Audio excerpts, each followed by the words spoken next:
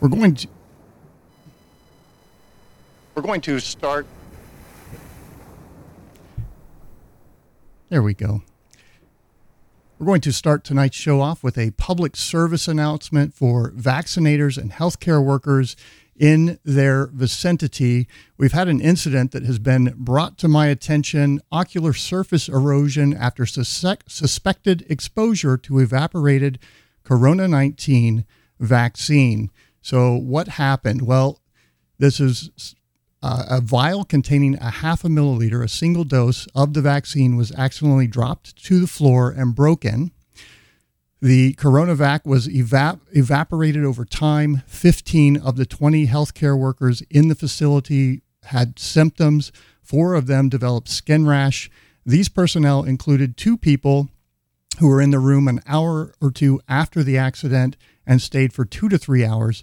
Extreme caution should be taken to avoid broken vials, spills, aerosolization of the CoronaVac during vaccination. Vaccinators need to be extremely careful handling this toxic chemical and making sure that they are only injecting it into people's bodies. In other news, the battle for production has been won. Completed returns show that the standard of living has increased by no less than 20% over the last year. All over Oceania, there have been spontaneous demonstrations of party workers voicing their gratitude and joy. In honor of this massive overfulfillment of the 9th 3-year plan, it has been announced that the chocolate ration is to be increased by 25 grams per week.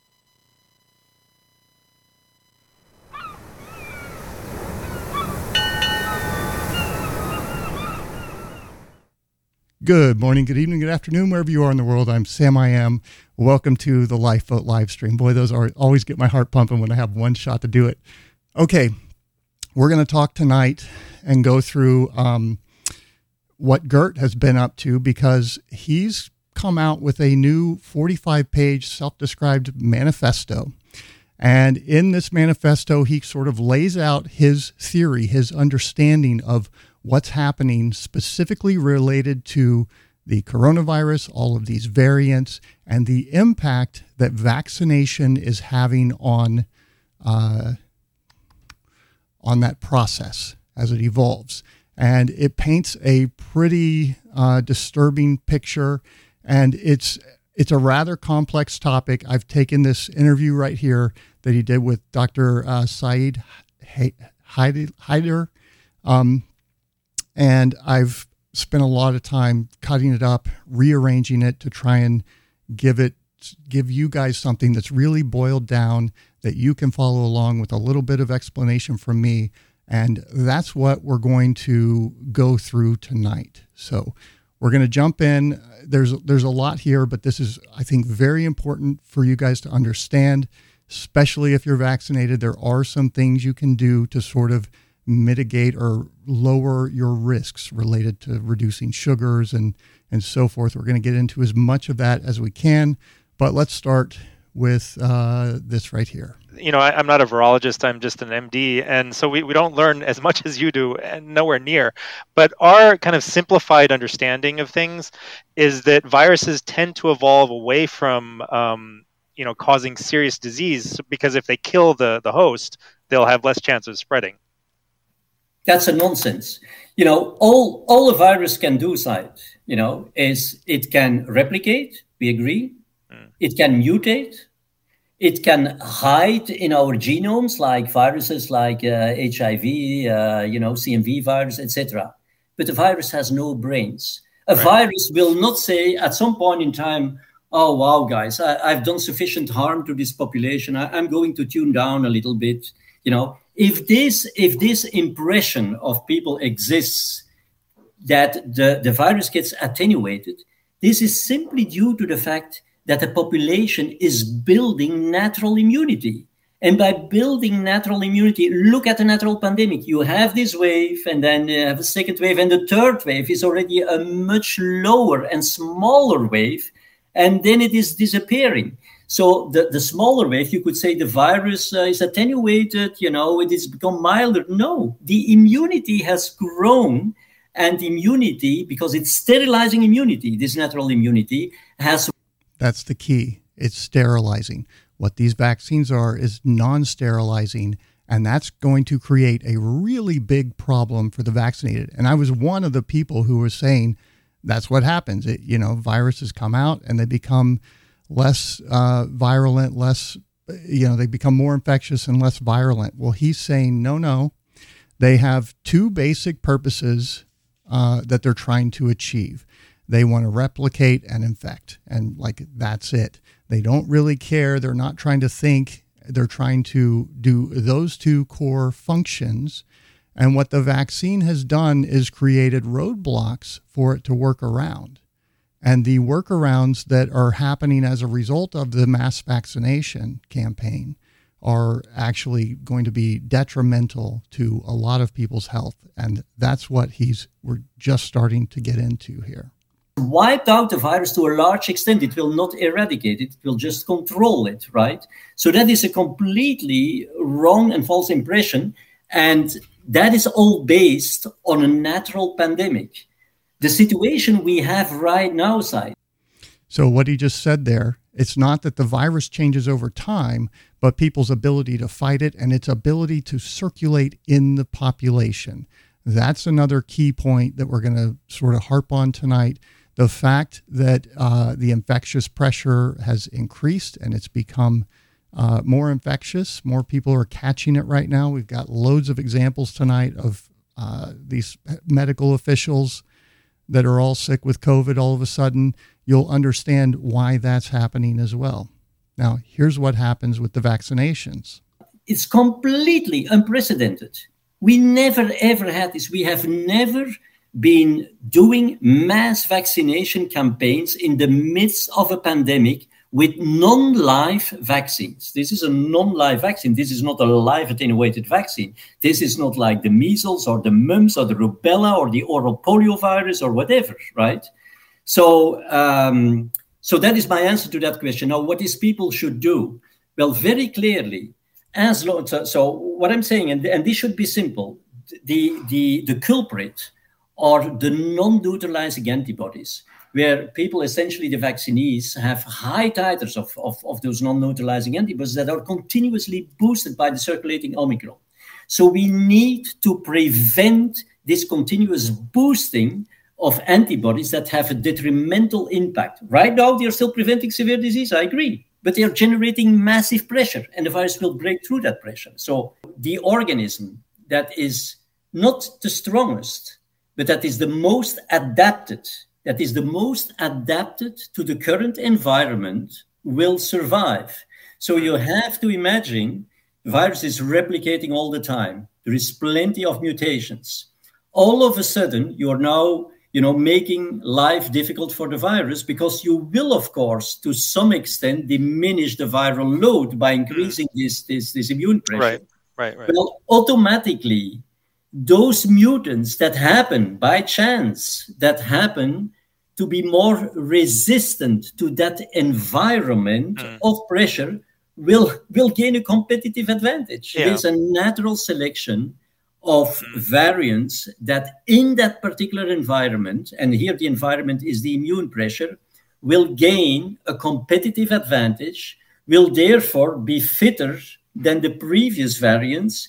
And if you do this at a massive scale, they will even become dominant. If you just do this in a few people, when this virus is transmitted and they land on the mucosa of people who don't exert this immune pressure, the effect is gone. But if you now do this, across all age groups, this virus is going from one person to the other and regularly encountering this difficult environment. It will go to its garage and it will take the off-road motorcycle that is better suited for this rough, landscape. So what he's pointing out there is that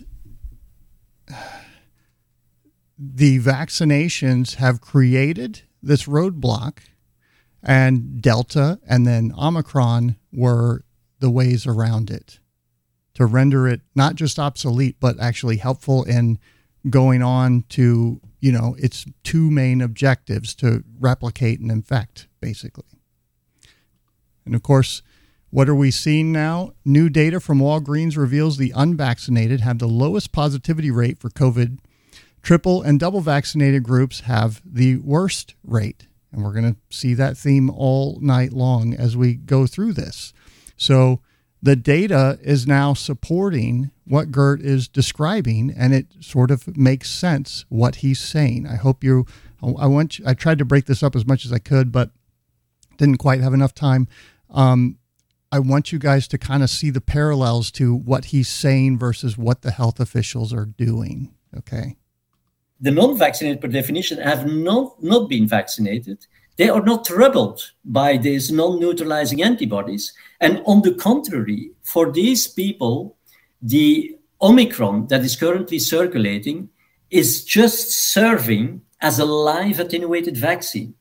Remember, like a child.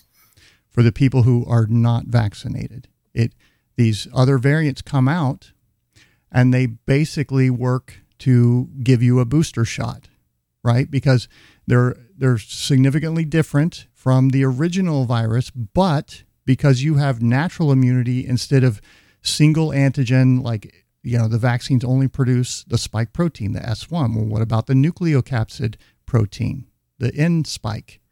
That's another way that it can recognize, and that one doesn't change as often. Then you've got the shell and the envelope and so forth. All of that stuff gets sniffed when you do natural infection. When you do vaccination, it's only the spike that the immune system is recognizing. So when I got Omicron, I think around Christmas or so forth, I was sick, not bad at all, but about a week or so, and then it cleared. It was just like a cold or something. That my immune system came in, recognized what was happening. Oh, we've seen this guy before. I recognized the N spike right there, recognized these bits on the shell. This is definitely a virus, and the innate immune system comes in and kills it. Okay. What's happening with the vaccinated is it's binding to these spike proteins, but it's not shutting the process down. Okay. That has its natural immunity, its innate immunity. You vaccinate it with a live attenuated vaccine, and it will train its innate immune system. It will build some acquired antibodies. The combination of both is going to provide a strong and effective and, immunity that is capable of eliminating the virus.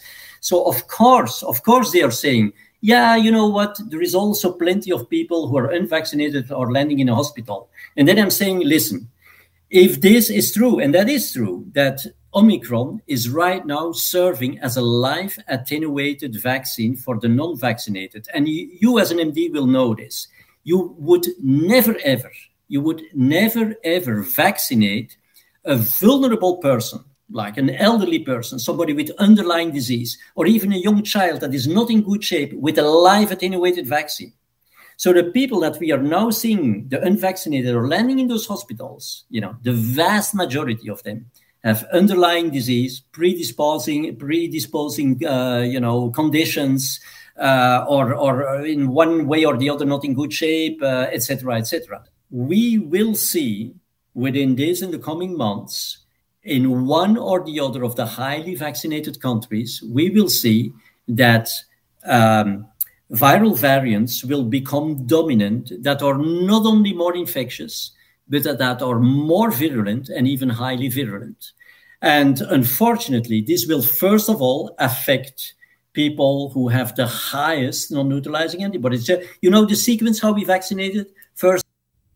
So it's basically going to do what Delta and Omicron did for infectiousness, but this time around, the next 2 or 3 or however many it ends up being, the next waves will focus on pathogenicity, creating the disease, because there's a couple processes that he's going to go through. I'll explain one of them briefly to you. Dendritic cells in the upper respiratory tract, the virus can mutate to basically hitch a ride on those and transport down to the gastrointestinal tract and get lower in the body. And right now, there's a process called transference something.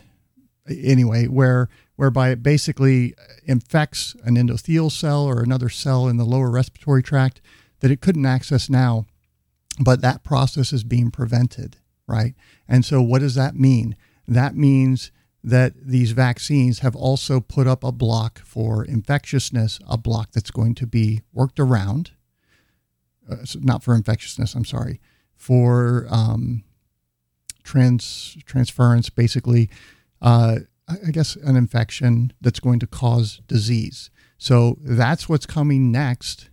And it's what he's trying to say here is it's only for the people with these non-neutralizing antibodies, the ones that you get when you take the shots, right? And in the non-vaccinated us, our immune system's going to see it, it's going to attack it, and on the other side of that, we will come out stronger, okay? The elderly, then younger age groups and adolescents, then the children, etc.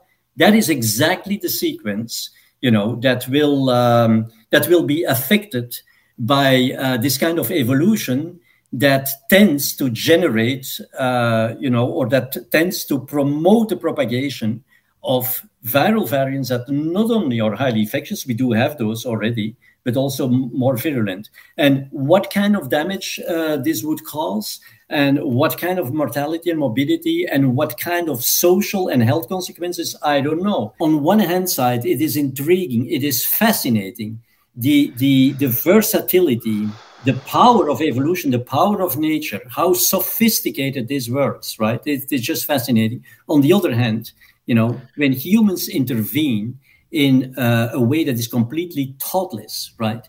That is arrogant, so to say, that is not based on science. But behind the scenes, are you in touch with other virologists who have the same, thoughts that you're having, who agree with you, or are they really in disagreement? A few. But so I would say, I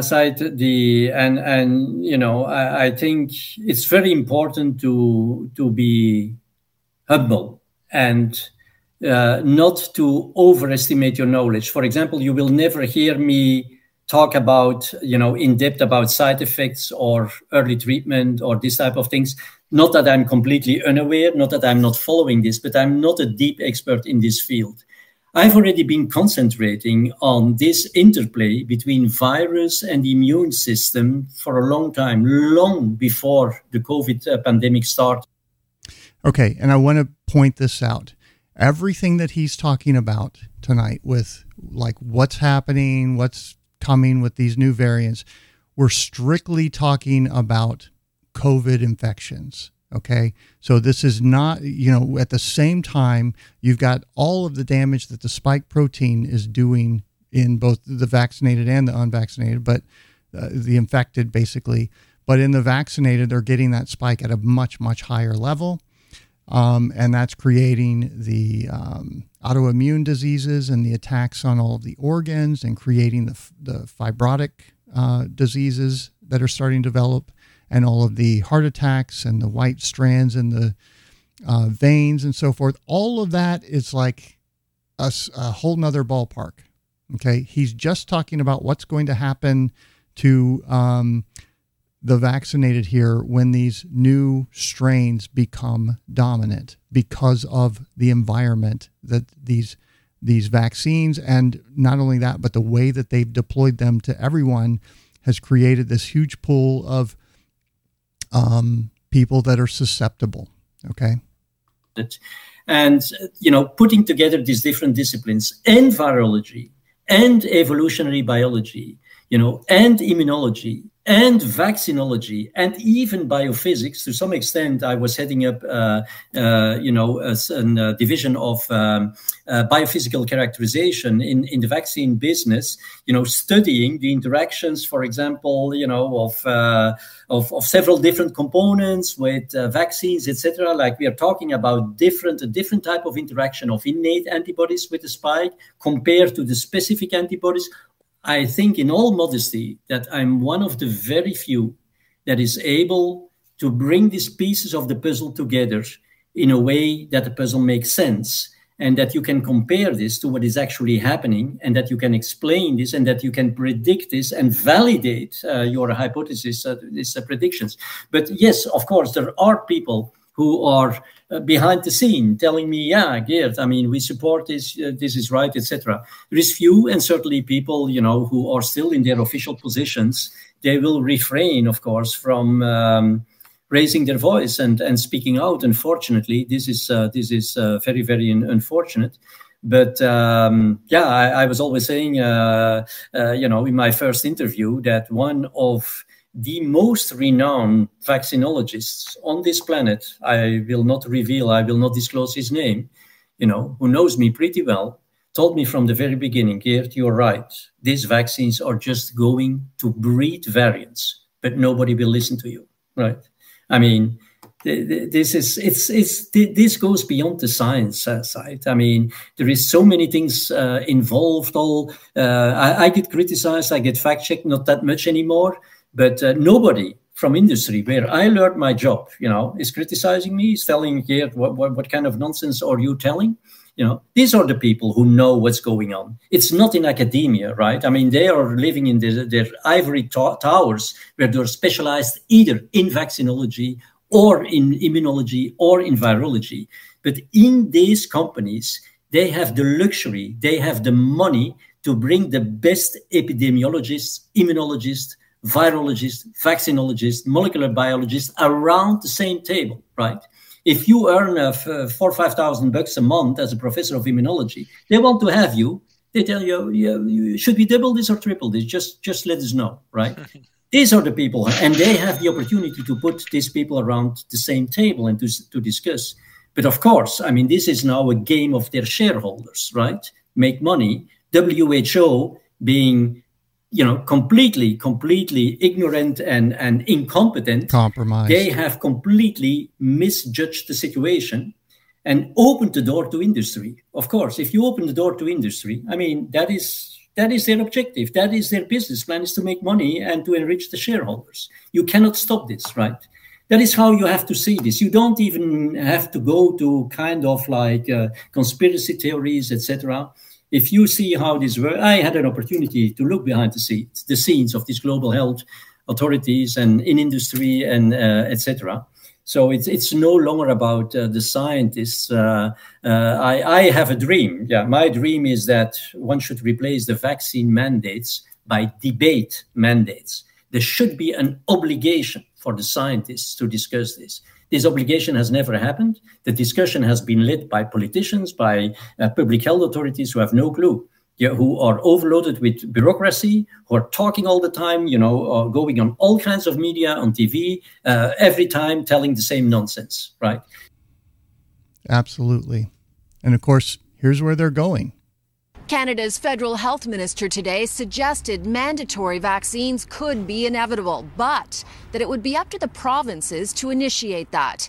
It is just ramping up the controversy at a time when people are reaching their limits with this pandemic, and pressure is mounting on everyone to get vaccinated. I will give you a personal point of view. Absolutely clueless. This is exactly what he's describing. This is going to make the situation worse, because you're going to have a larger reservoir of people who are going to be susceptible to this new strain that brings higher virility. I think that's the right word for it. That's basically going to cause severe disease in a greater and greater number of these people. And, add to that fact, it's the vaccinated who have this fibrin floating around in their blood. They're developing cancers and having viral outbreaks of shingles, herpes, monkeypox, you name it, it's happening. Yeah. So, all right, let's keep going. It's personal and not necessarily relevant because this is a decision that will be made by the provinces. I personally think we will get there at some point. Mandatory vaccination. It means the onus is on provinces. Absolutely clueless as to what they're doing here. Of course, look at this. Mysterious spike in New Brunswick, Canada, deaths in 2021 is not due to COVID, the health minister says, but she's just befuddled at what might be going on here and where these 636 extra deaths have come from in over a 20-week period. They just can't figure it out. Not really sure what exactly is going on there. We just don't know. And while it's promising to see the first round of people getting vaccinated for COVID-19, a new problem that blood banks are facing is less convalescent plasma donations. So the reason why after you get the vaccine, you can no longer donate that plasma. So the question is, what does that mean for the people who are sick in the hospital with COVID who need all of that plasma to survive? Brianna Whitney explains. Vitalant Blood Bank says right now, 1 in every 4 patients hospitalized with COVID-19 requires a convalescent plasma transfusion. So this was early on in the pandemic. I want you to go back to this because this is significant and ties in with what Geert's been saying. Listen to why they can't give blood.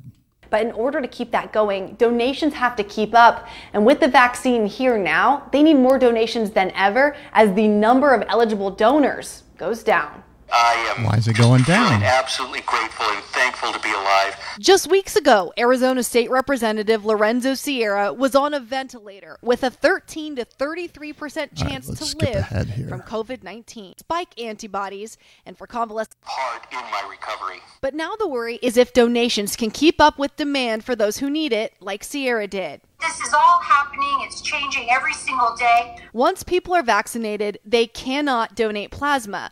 Vitality. Why is that? Blood Bank says the reason why is because the vaccine causes spike antibodies, and for convalescent plasma, they need nucleocapsid antibodies. Not the S spike, they need the N spike. The vaccine doesn't do anything against the N spike, and that's why it's not effective against coronavirus, because it's too narrow, single antigen, and they knew it back then. Vitalant says they're working with the FDA to get permission for those who had COVID before and have donated plasma before to continue doing so after they get the vaccine. We're hoping that permission will come through in the next few weeks, to a couple of months. Representative Sierra says he plans to help as many COVID patients as possible while he can. Hopefully I can give plasma at least a couple of times before I get my vaccine. Okay. If you had COVID 28 days ago or more, you're eligible and encouraged to donate your plasma to any of the Vitalant locations. So they went to the FDA and they said, hey, what if somebody already had COVID and then gets vaccinated? They will have the nucleocapsid antibodies. Can we use their blood? Well, remember this right here we went through last week in the show. What happens if you get the virus and then the placebo? This is trial data that they looked at. 95% have the anti-N nucleocapsid antibody. If you're in the second group, if you get the virus and then you get 2 shots, 96% have it. So you still have it. Okay. But if you get the 2 shots first, then you catch the virus. That's this number 3 down here. Then only 40% had the nucleocapsid antibodies. That's what they were not finding in the blood. Why? Because the vaccine is not just producing the spike antibodies. It's preventing your body from producing in nucleocapsid antibodies in the future in like 56%, 53 to 56% of the people that go through this. So these shots are detrimental to your immune response if you get them before you catch the virus. And a little, who knows what the long-term benefits or picture is going to look like. I suspect it will start to decline. If you get the placebo and then the virus, 93%, which just suggests that it builds over time. right? The longer you've had the virus, the more likely you are to have these anti-N nucleocapsids. So more support for what Geert is saying, that natural immunity is more robust, can handle these variants, and that it's the vaccine non-sterilizing antibodies that are creating this first round of infectious pressure, right? Because it would grab it, but it wouldn't kill it, wouldn't sterilize it. So then it evolved to still be able to go about its business, even though it's been docked to the antibody. Send it all to all public health authorities, to FDA, to NIH, to the WHO, etc., etc. So what did he do? He wrote this 45-page manifesto. You just heard him there say he sent it to all the public health agencies, around the world. Please read this. Please change course. What you're doing is going to result in absolute disaster. For them to know that there is very clearly people that, based on scientific evidence, are continue to warn against a very deleterious development of this pandemic, which they tend to make people believe is over. Recently, Fauci was even saying, well, the pandemic phase is over, and this thing is now becoming endemic, and we will need to live with it, right? Has anyone gotten back in touch with you from the WHO or the FDA or any of these organizations in any country to debate you or to ask you for more information? Has anyone replied? No, well, debate will no longer happen. They have pushed it so far that I think for them there is no way back. But I do think that they do read my reports, and I think that even because I even sent this report to Bill Gates in person, for example, and you may have noticed that very, very recently, even Bill Gates was warning against kind of like unfavorable development of this pandemic that he would not rule out. And initially, I've seen that clip. I tried to find it. It was one of the ones I couldn't locate before the show. But he's basically, we got a lot of things wrong and so forth. He was kind of like suggesting that it would maybe. And of course, Geert used to work for the Gates Foundation, and I think also with Navi. So, he's got Bill Gates's personal email address and could send him an email if he wanted to. And that's what he did with this report. So Gates has this information, has his detail in this 45 pages. He even outlines the suggested genetic mutations that might happen to bring this whole thing about that he's talking about. So he's even laid out, here's a possible mechanism by which this is going to occur. And that is that the virus remains highly infectious among the vaccinated and the unvaccinated who are high risk, pre-existing conditions, that sort of thing, immune compromised. They have to know. They have to know. Be unlikely, but it seems like he doesn't think anymore that it is that unlikely.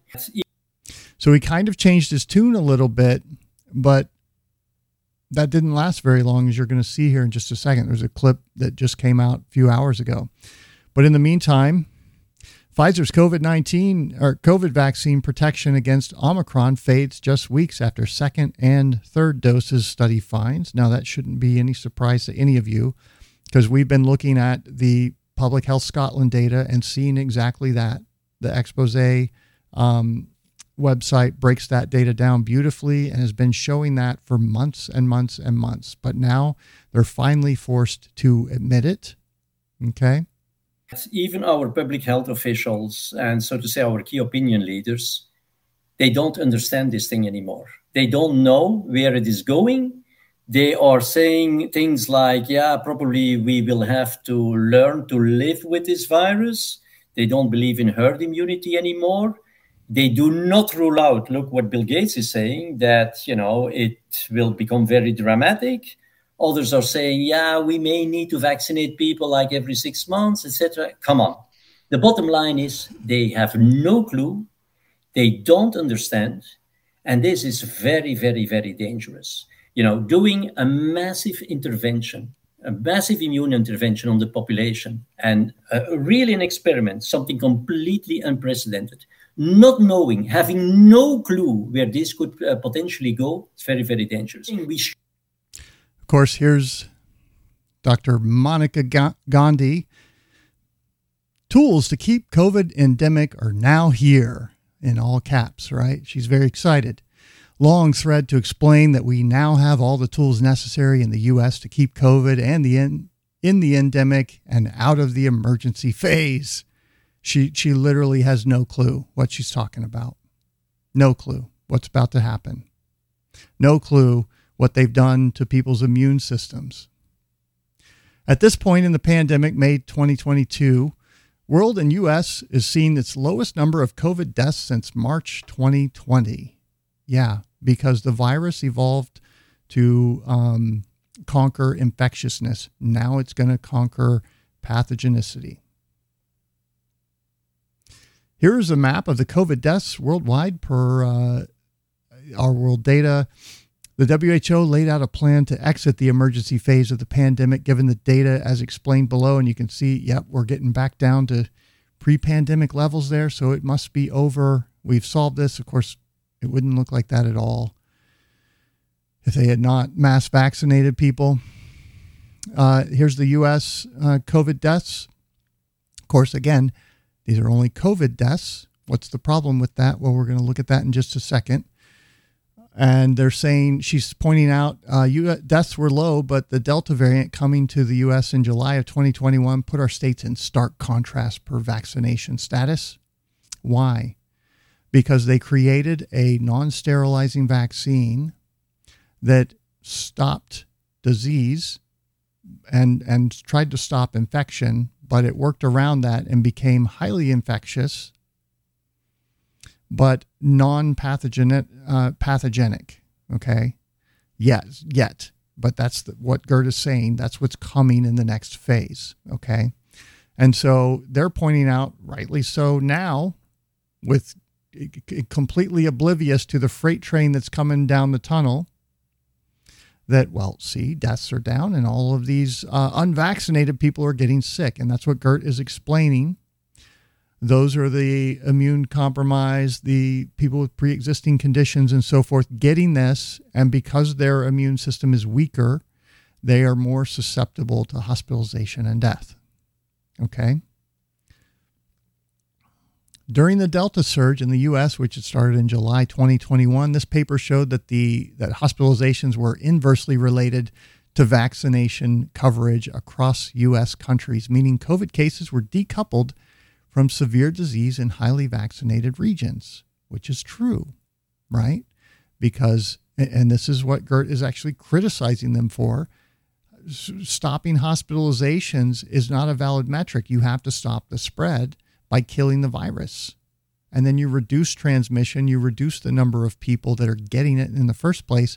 You guys have done exactly the opposite, and you're bragging out of ignorance, and it's about to blow up in their face because of all of these people that have been boosted with these non-sterilizing antibodies. When the strain comes around that is able to infect and cause severe disease, they're going to be in a position to help it right along. Then came along Omicron. In December of 2021 was the first case in San Francisco. COVID hospitalizations were still vastly influenced by vaccination status with 2 doses. Vaccination status in adults being highly protective against hospitals. Now it's waning a little bit. Now they're just highly protective, right? And during Omicron surge in U.S. BA1 winter of 2021, there were estimates that over 60% of the U.S. population saw the virus, so that the rates of hospitalization now among vaccinated and unvaccinated individuals closer, since so much natural immunity now. Well, not quite, right? The vaccinated don't have natural immunity, Monica. If they got the shots before they got the virus, they don't have the nucleocapsid. A lot of them won't have the nucleocapsid antibodies. So you've set up a system where you've just turned them into easy targets for the next variant to come along and make them sick. And that's what we're going to see.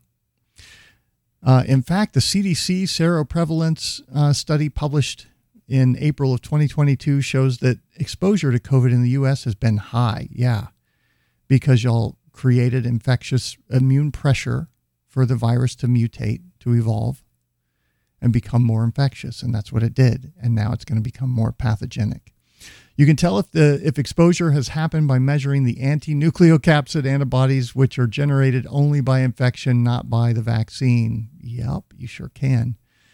The seroprevalence study estimates that almost 60% of adults and 75% of children 0 to 18 has had natural infection or exposure to the virus, but this combined with 82.5% of our population in the U.S. 5 and under having had at least one dose.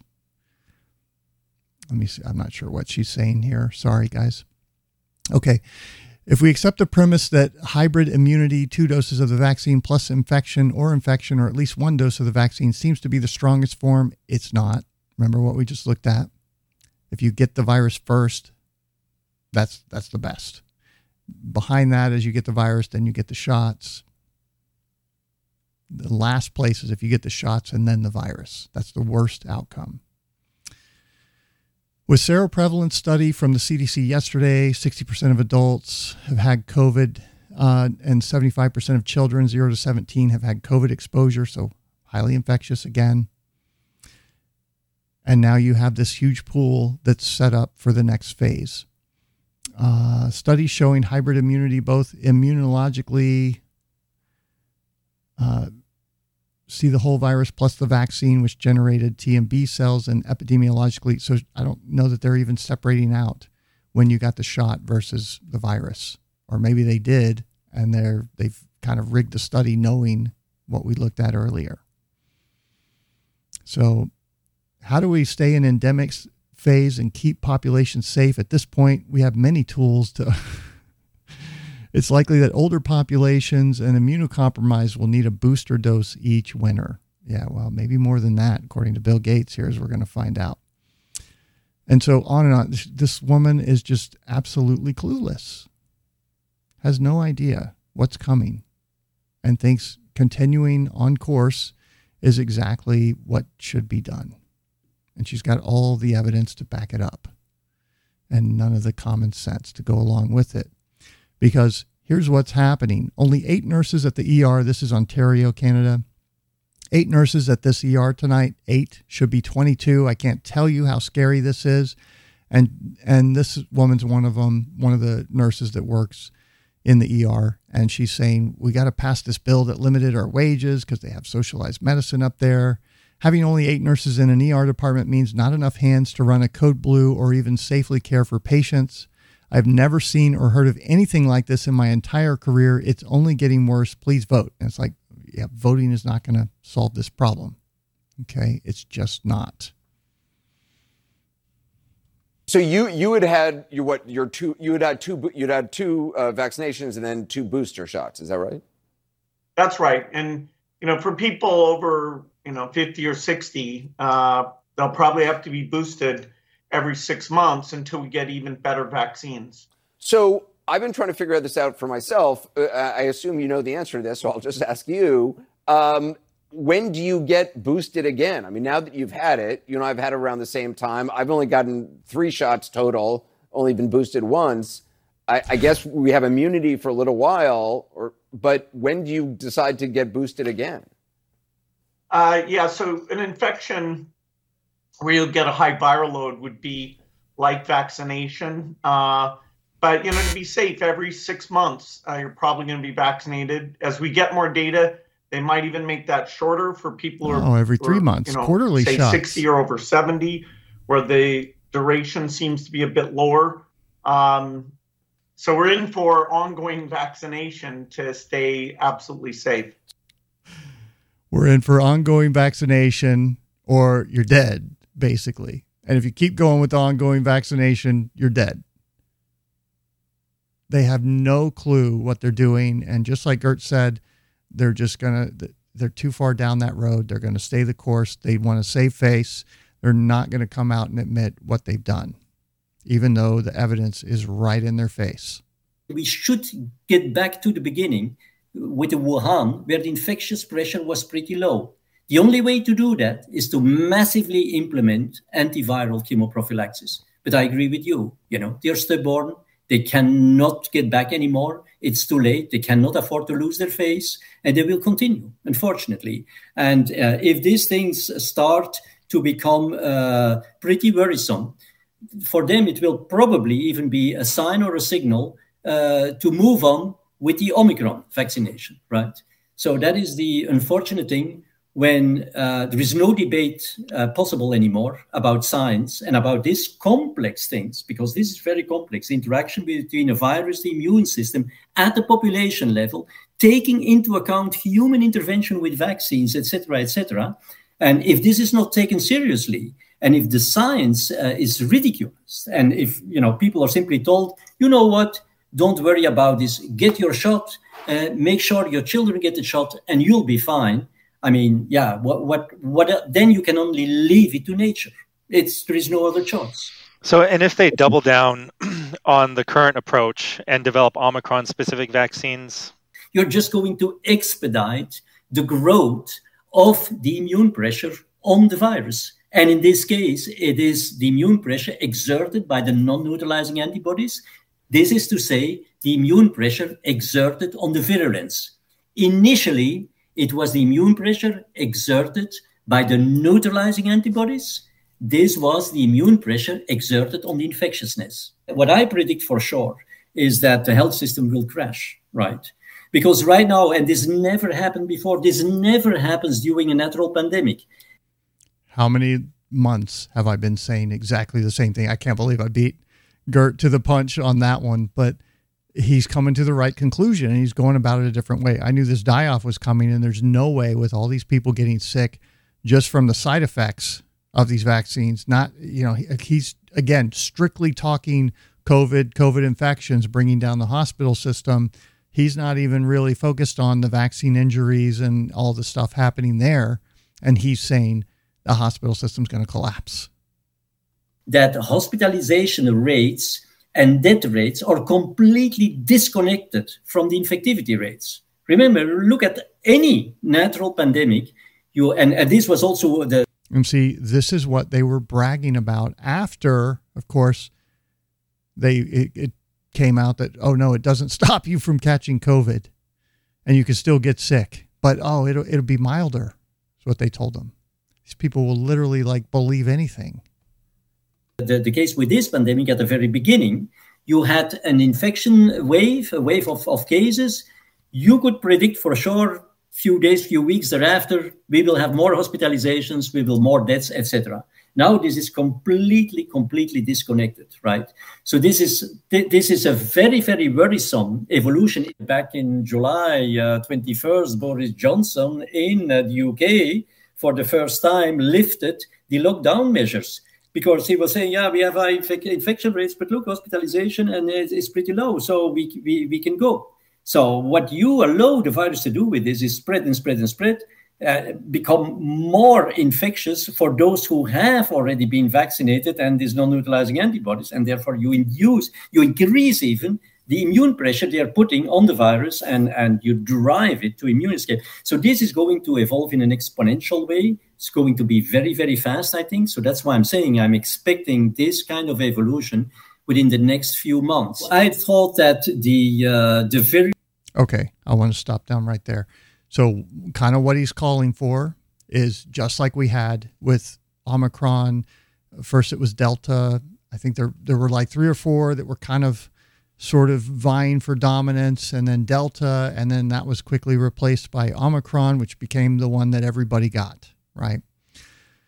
He's saying the same thing is going to happen as it starts to figure a way around what's preventing it from creating infection and the illness, okay? Because what he says is the virus wants to make people sick so that they're spreading lots and lots and lots of it. And the way it does that is by infecting the cells. Virulence and infectiousness would evolve at the same time. That has not happened.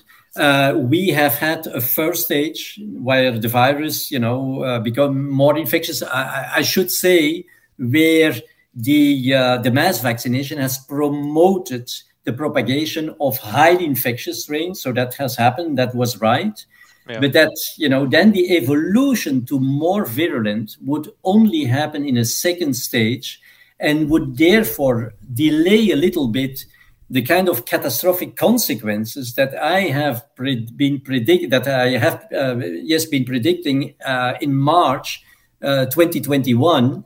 That will get delayed because it's in two stages. I thought this could maybe take place in one stage, but I'm telling you, it is so sophisticated. When the virus would do that in one stage, it would all of a sudden give too much of advantage to the virus, wipe out the population, and then there would not be. So the virus does, it's really, it goes high infectiousness and then it starts, because why? Because it's highly infectious. But if you have many asymptomatic cases, very mild diseases, that is not an interesting situation for the virus to replicate and propagate.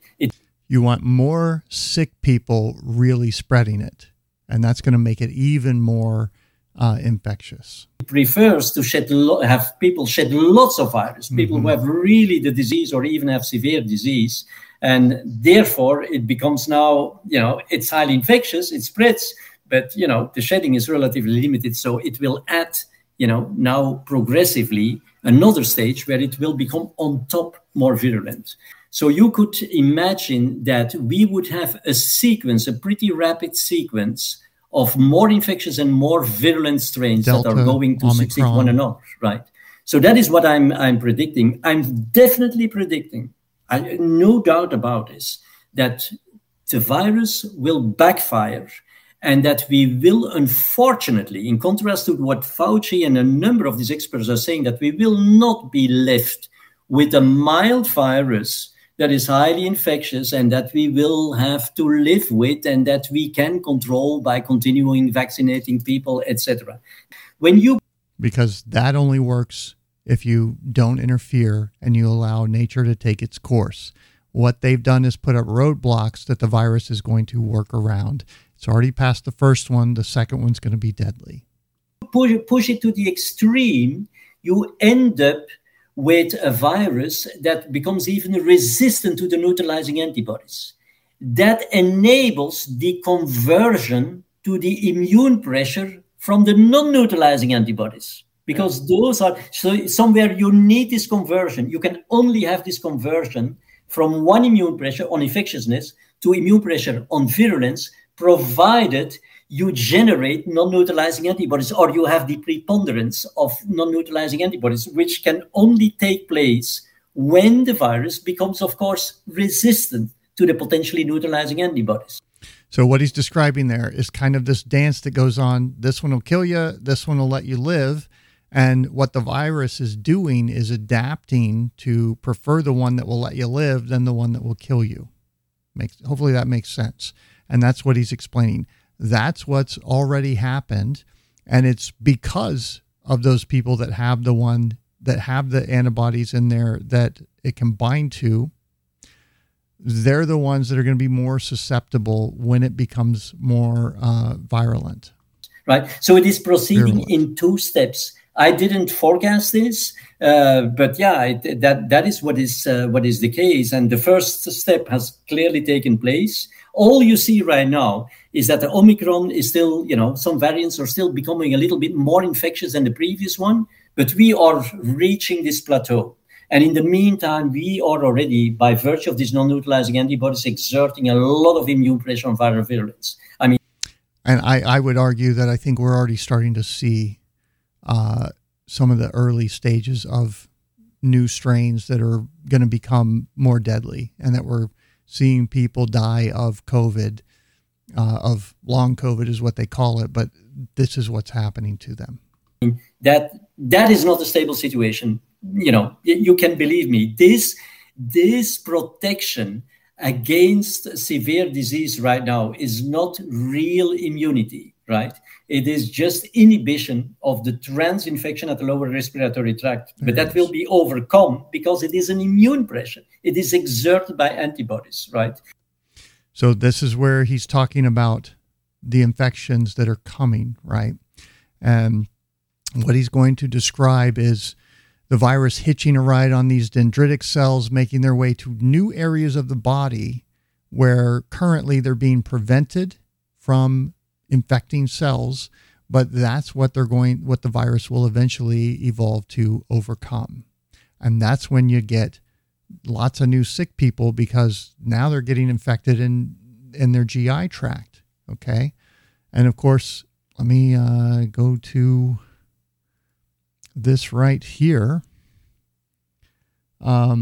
Remarkable. This is a case study from the Lancet. Number 1, mild SARS-CoV-2 infection in children results in the persistent infection in the GI tract. What do you suppose might be happening there? Then repeated activation of the immune system against staph-like superantigen on the spike protein. This triggers a non-productive, non-sterilizing T cell response. This is exactly what Geert's describing. And it's already starting to happen. At least I think that's what's happening. So he's the expert, though. And that pressure can be overcome because we cannot kill the virus, because we cannot prevent it from transmitting. We have been warning against the fact that these vaccines could not prevent the transmission of the virus. So that these vaccines, by using them in a mass vaccination program, would not be capable of taming the infectiousness of the virus, and that the virus would continue to transmit. With this mass vaccination, all we have been doing is putting the infectiousness of the virus under tremendous pressure. So we have been chasing this virus, putting tremendous pressure on the infectiousness of the virus without being able to cut, of course, the chain of transmission. Now that we have a highly infectious virus that doesn't seem to be very virulent, that doesn't seem to be very pathogenic, that all we are doing is in fact suppressing the virulence, the pathogenicity of this virus. So initially, we didn't realize that we thought we were in fact having an impact on the infectiousness of the virus, but the virus came back, overcame this pressure that we were putting on the virus, and now strains like Omicron, and there are several different variants and subvariants, as you know, are even more infectious. So the virus overcame this pressure.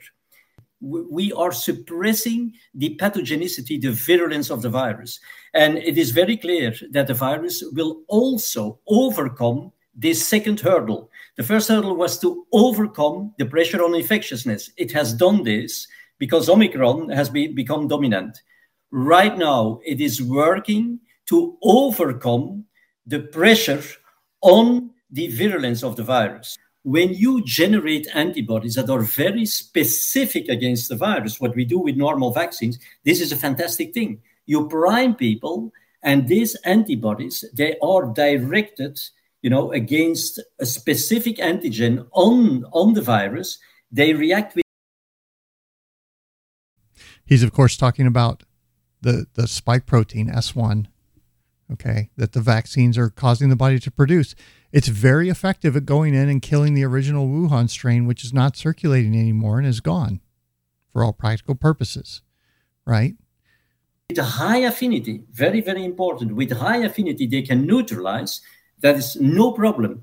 But of course, if you use very specific antibodies against variants, viral species that do no longer resemble, the virus that was used, so to say, for making the vaccine, then of course you have a problem, because these non-neutralizing antibodies at that moment, they're still capable of binding to the virus. By doing that, because they have higher affinity than innate antibodies, they outcompete the innate antibodies without being able themselves to neutralize the virus.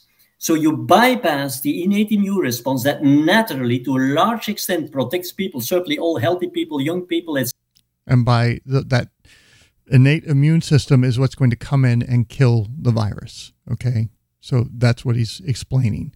Whereas instead, you're setting up this environment where the virus is basically protected by these non-sterilizing antibodies and allowed to sit there and try and figure out a way to get loose and do its thing. Right? And certainly children, you bypass this and you replace it by something that is not sufficiently efficient and that enables the virus to, therefore, to escape from that immunity. Omicron is now largely resistant to the potentially neutralizing antibodies that are induced by the vaccines. So scientists have, in several different publications, clearly demonstrated that because of this situation, the non-neutralizing antibodies against spike are now becoming predominant. So this is to say that if the neutralizing capacity of the antibodies diminishes because the virus becomes resistant to the antibodies, then and only then the non-neutralizing antibodies can bind to the virus. When the neutralizing antibodies bind to the virus, the non-neutralizing antibodies have no chance to bind to the virus. And this is the process that's happening slowly over time. That's what I wanted to kind of just break in here to get you guys to think about.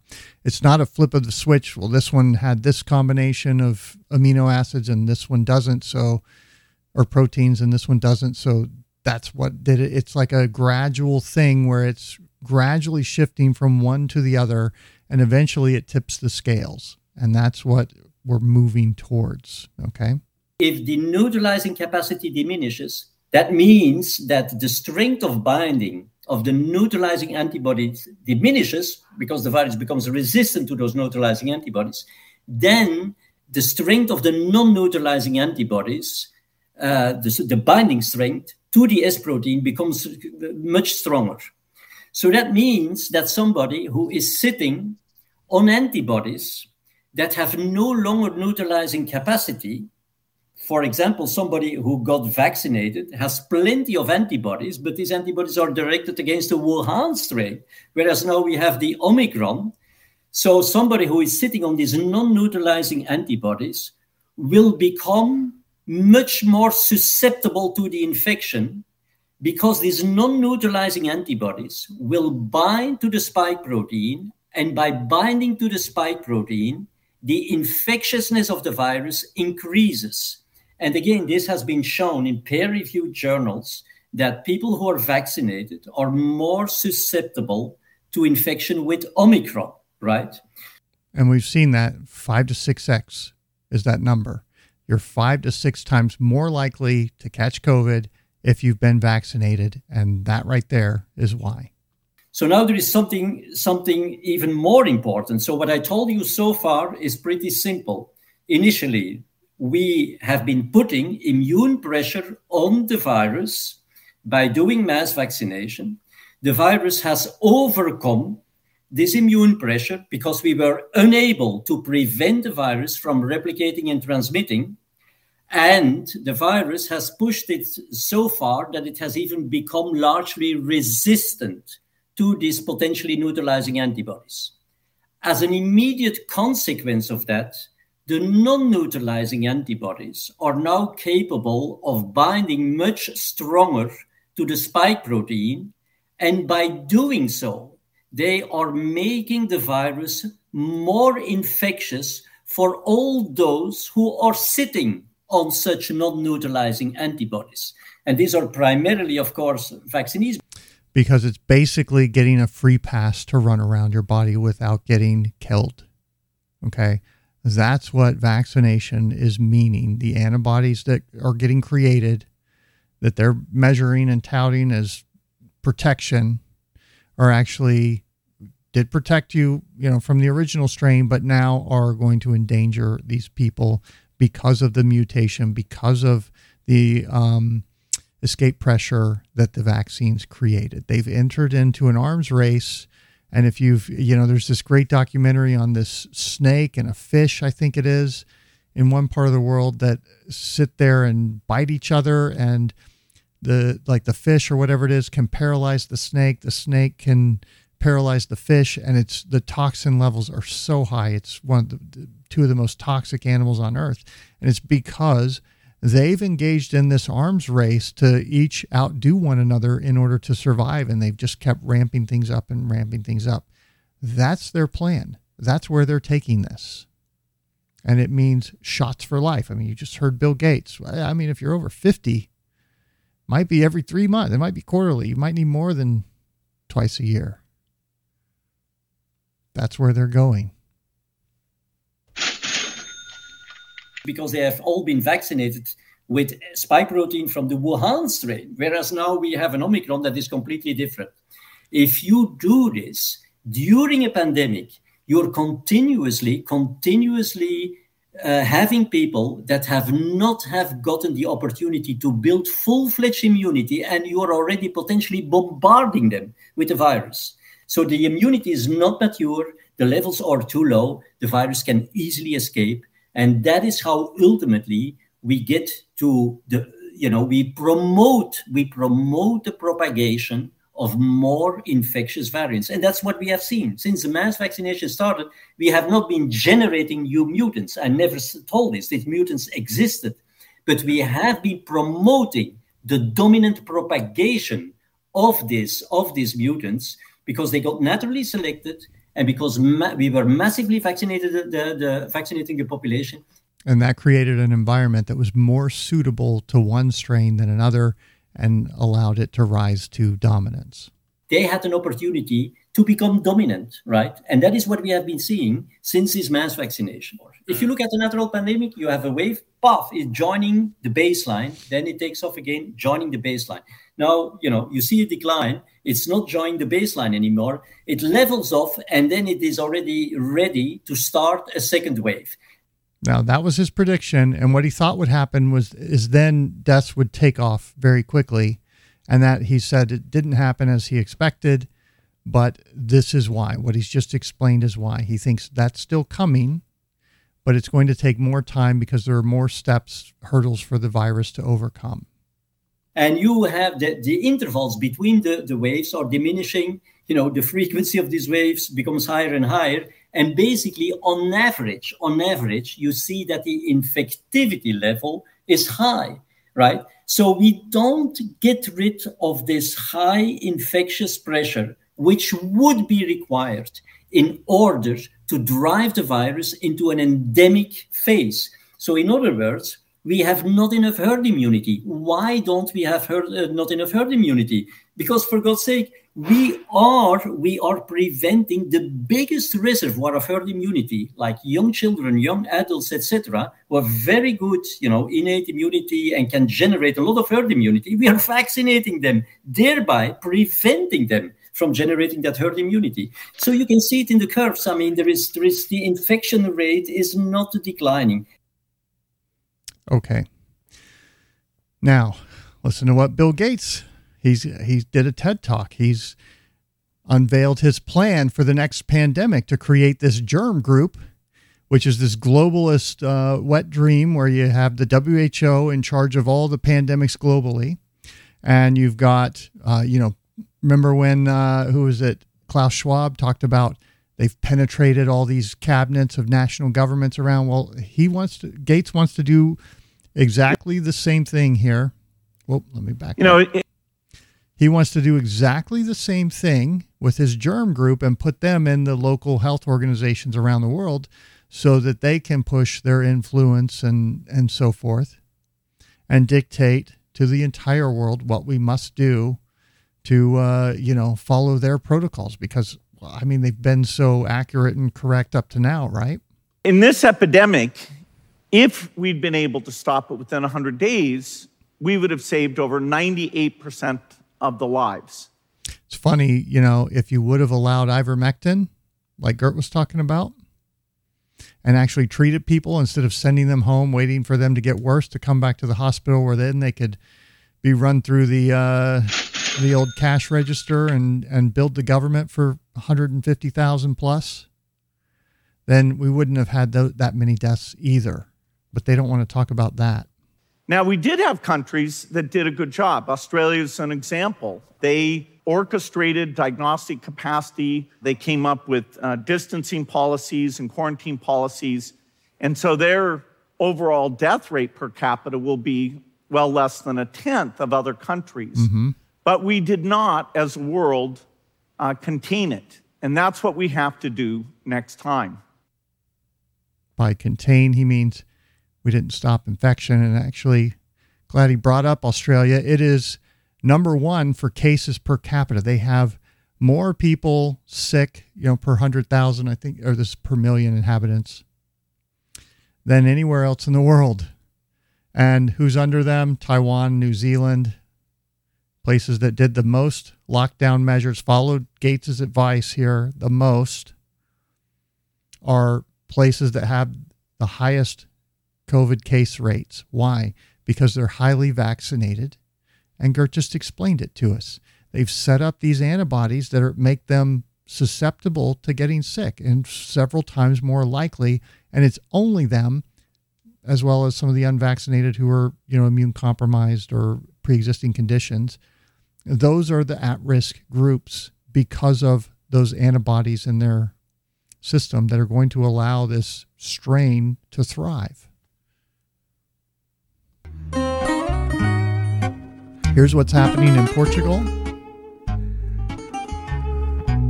These are booster doses administered. You can see it's just climbing up and leveling off. Here's excess mortality. And you can see it's sort of making its way up. And then it kind of peaks and dips back down. And here's the two together. And you can see they rolled out the vaccinations in red, and excess mortality climbed right with it. And this is, here, let me finish playing.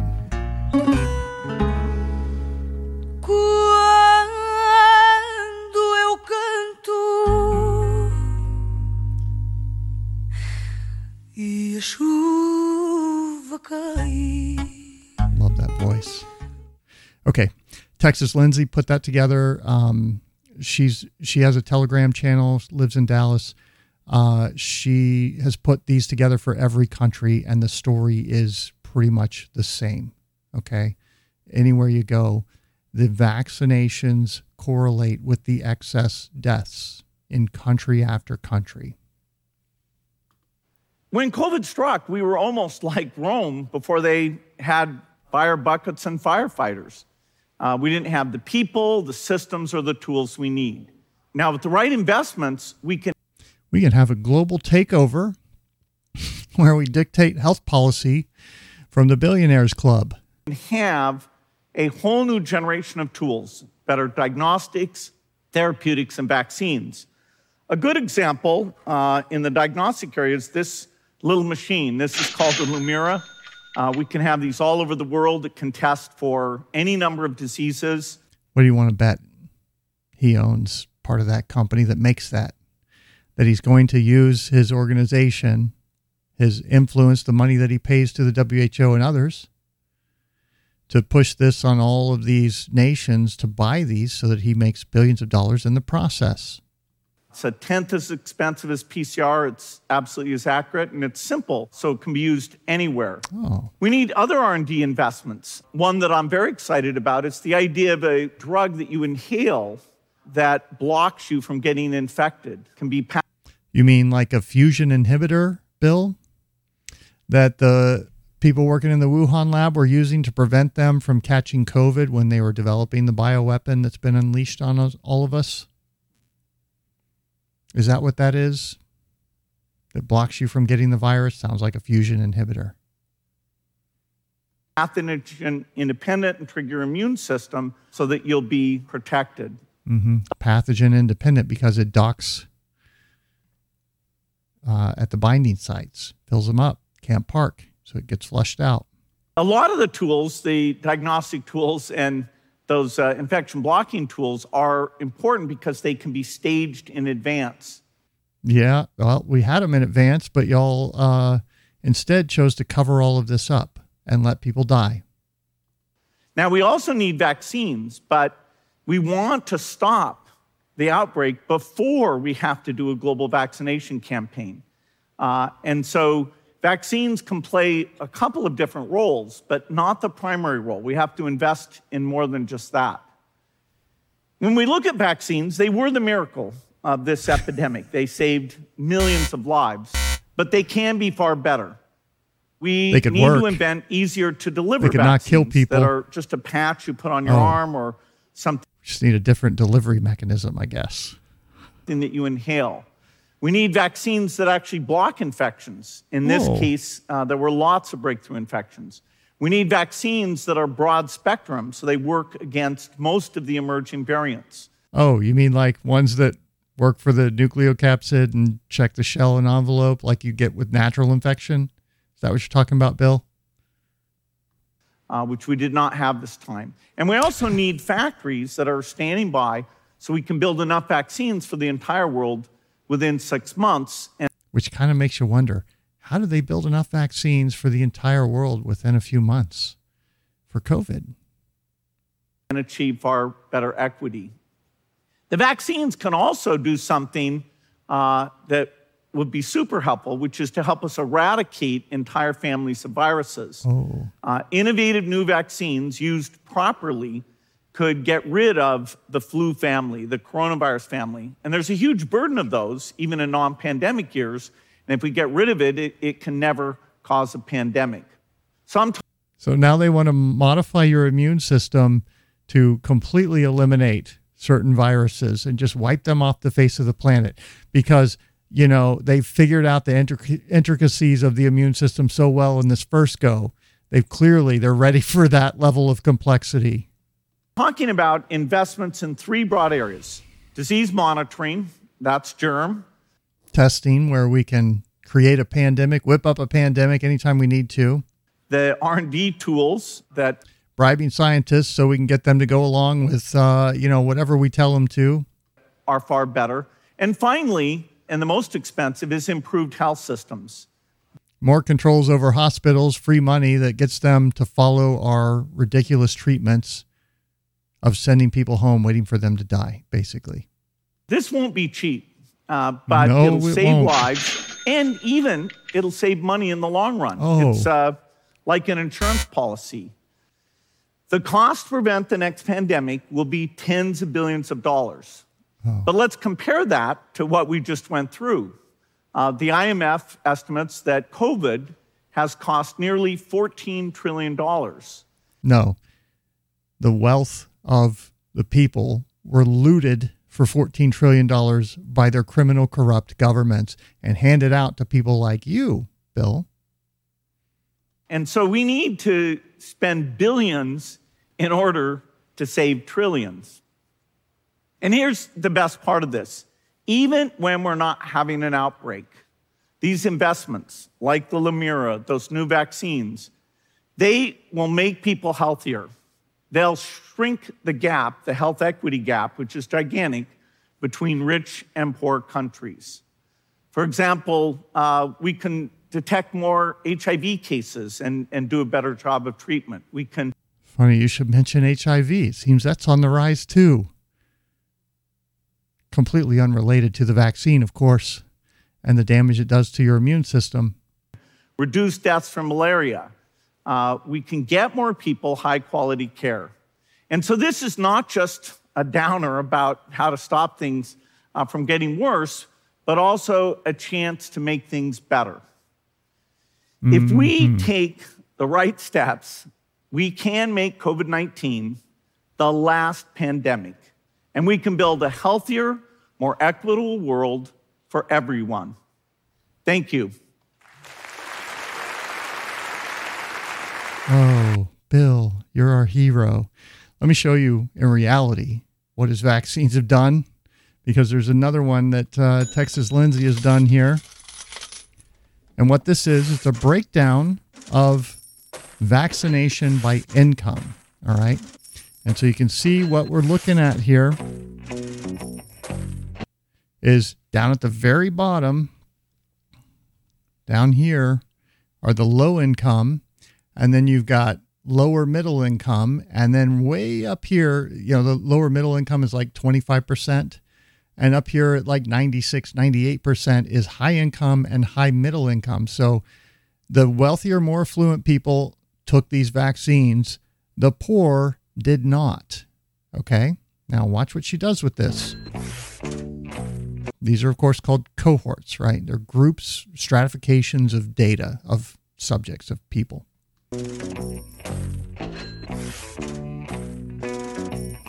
Now here's deaths.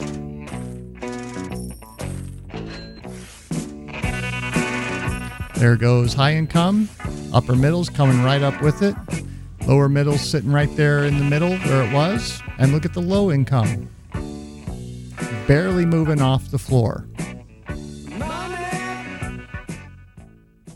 Barely moving. Of course, this correlates perfectly with the vaccines administered. There they are put together. And I want you to see that.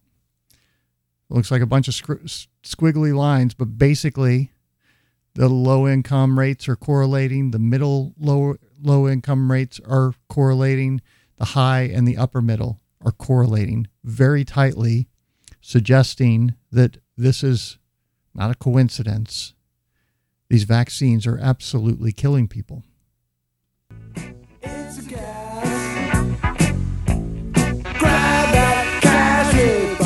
So that's another one by Texas Lindsay. You can find her on Twitter and Telegram. Great videos there. Okay. What else is going on? Well, we have this huge formula shortage, right? Because the FDA is saying that these plants are unsafe and we've got to close them down. And they've created this huge shortage. And at the same time, just like we saw with the whole alopecia thing, which I don't even think Jada, and this is the Will Smith, Emmys, Oscars, whatever the stupid thing was, where he slapped Chris Rock. I don't even think she has alopecia. That was just one big commercial. Well, now that we're like, there's no formula in the store and they tell vaccinated mothers not to breastfeed, Bill Gates' climate change investment firm bets on lab-produced breast milk. Yeah. All this happened within a couple of weeks. And it's all coincidence, of course. How do we prevent something where we don't even understand how it came to be? Like, are there labs where they need to do better at enclosing the work that they're doing? I understand that they have to do the work, but how do we figure that out and how do we move forward in that realm? Well, we shouldn't be. First off, they don't have to do the work. What they're doing is saying that they're working with live attenuated viruses in an attempt to get funding, while in reality, they're actually developing highly dangerous bioweapons to use on people. Careful about lab safety. It's quite clear in this case that it came across through animals. Mm-hmm. And almost all our diseases, like HIV, crossed over from chimpanzees in Africa quite some time ago. Ebola came from bats. This also, with one step in between, came from... What was that step, Bill? Was that the Panaloan orgy that they had? And of course, he's defending the natural evolution theory of the virus, which is absolute bullshit.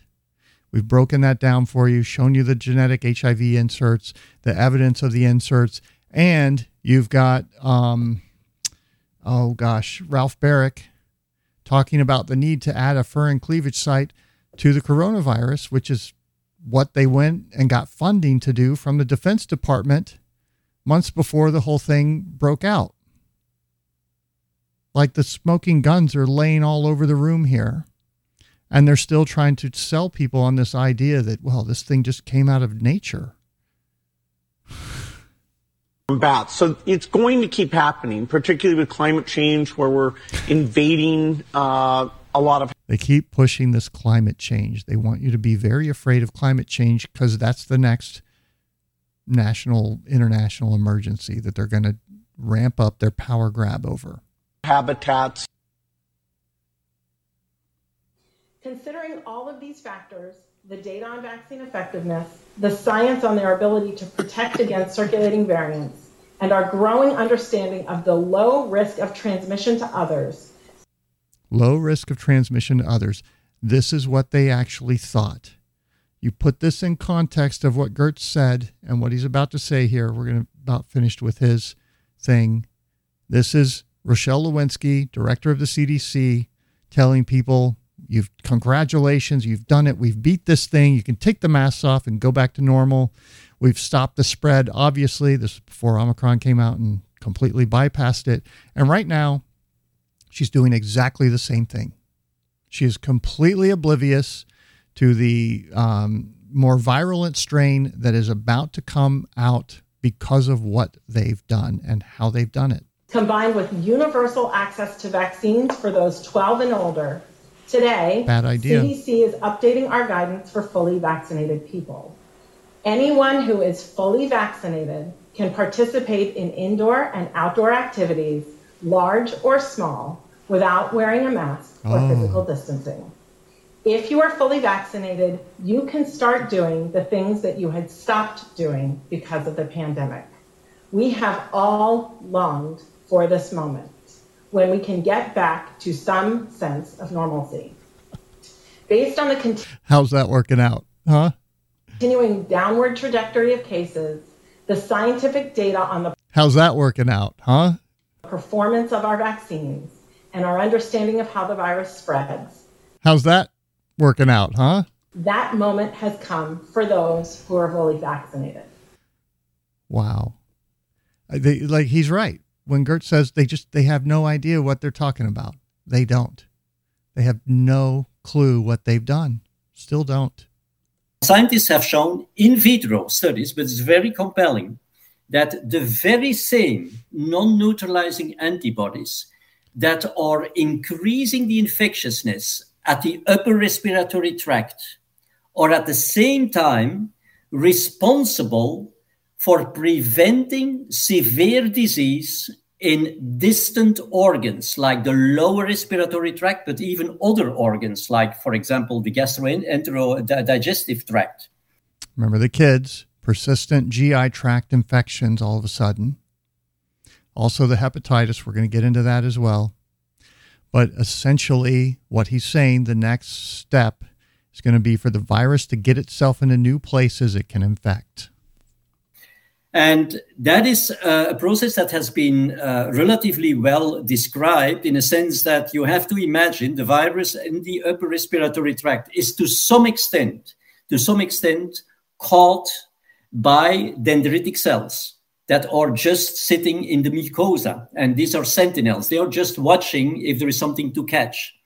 The virus will attach to these dendritic cells, will not be internalized, but will be absorbed to the surface of the dendritic cells. And these dendritic cells now serve as vehicles to transport the virus down to the lower respiratory tract. Okay? So there, at the lower respiratory tract, there is a process that we call transinfection. Transinfection. That's the word that I was looking for that I couldn't remember earlier. So now he's describing where the virus piggybacks, gets a free ride to new areas of the body where it can then infect. Transfer of a virus that is absorbed to those dendritic cells, transfer from these dendritic cells to epithelial lung cells, alveolar cells that are susceptible to the virus. So the virus is transferred from one cell to which it was absorbed at the surface to another cell that is susceptible, an alveolar lung cell. And that process is called transinfection. So now these people have shown, again, that the very same non-neutralizing antibodies that enhance the infection at the upper respiratory tract can prevent the transinfection. And when you prevent the transinfection, you prevent these lung cells from being infected. You prevent these lung cells from building, we call them syncytia. These are several different cells that are confluent and that... Okay, he's saying prevent, so it's only up in the upper respiratory tract, not the lower, because when it gets down to the lower, those dendritic cells are stopping it from infecting.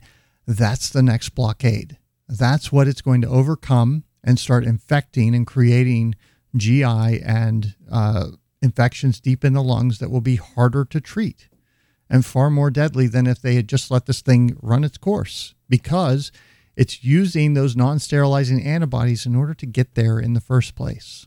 Or a sign of pathogenicity. So these syncytia have been clearly correlated with severe disease in people who died from severe disease. So what I'm saying is that now we are in a situation where vaccinees are sitting, because of Omicron, on non-neutralizing antibodies that enhance the infectiousness at the upper respiratory tract. That's why they become more susceptible to infection, but that at the same time is still suppressing severe disease at the lower respiratory tract, because these antibodies, these very same antibodies, can inhibit the process of trans-infection. So in other words, what I'm saying here is that now the virus is put under immune pressure from the non-neutralizing antibodies that prevent it from becoming more virulent, from causing severe disease. And provided we sustain this immune pressure, it is very clear that the virus will overcome this, because don't forget, the pressure is tremendous. Omicron is circulating. People have been primed by way of the vaccination, and even boosters as well, right?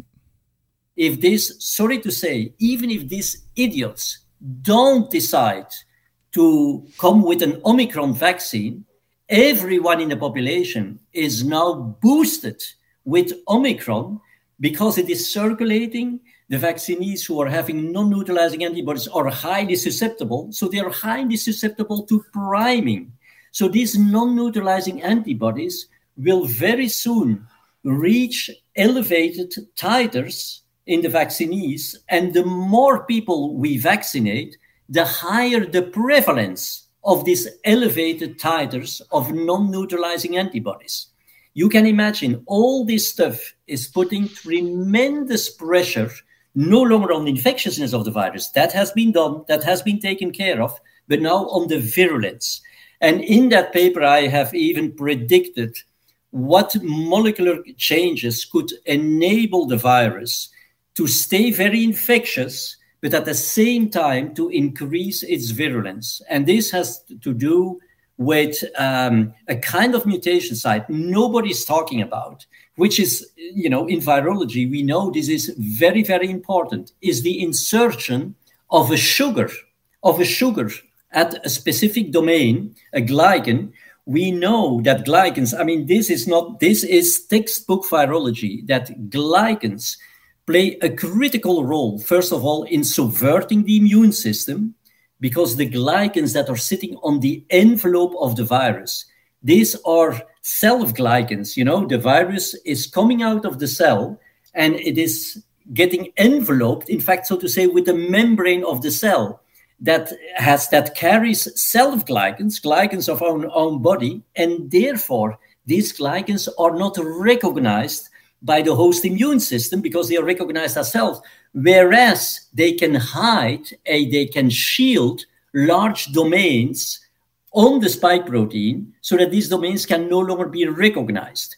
The glycans, sugars on viruses, are not only responsible for infectiousness, for causing virulence, but essentially also for immune subversion, for misleading the immune system and hiding certain antigenic sites on the spike protein in order to prevent the immune system from recognizing those.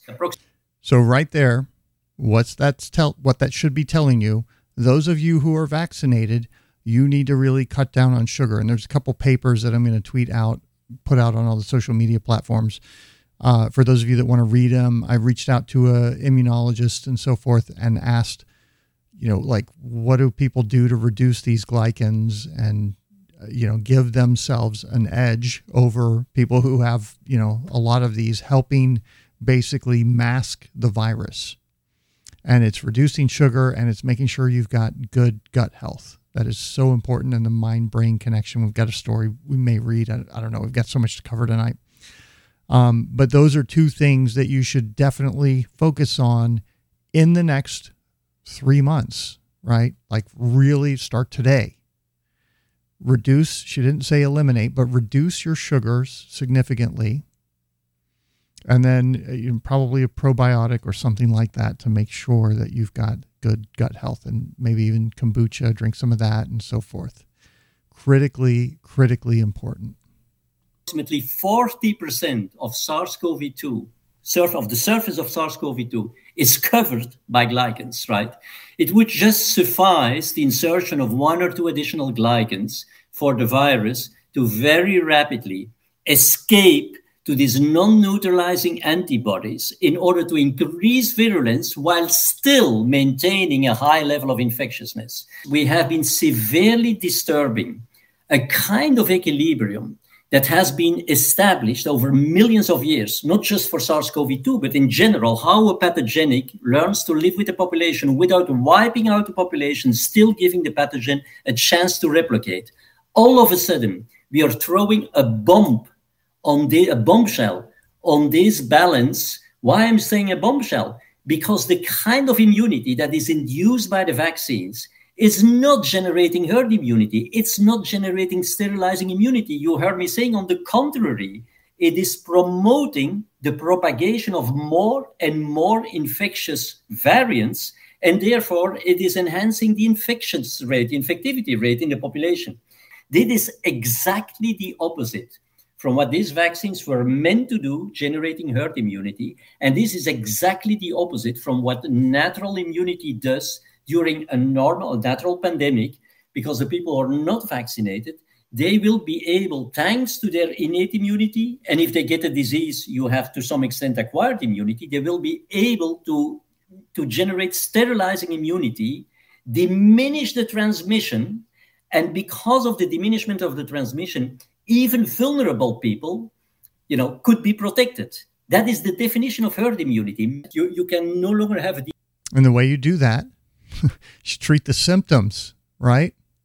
Instead of sending them home and saying, come back when you can't breathe. And then we'll put you on a ventilator and you'll have this slim chance of surviving. While we pump you full of toxic drugs that after 3 doses, you have a 25% chance of surviving. While we have an IV in you that's shutting down your kidney, and we're pumping IVs in you, so you'll probably drown in your own fluids that, we're the cause of.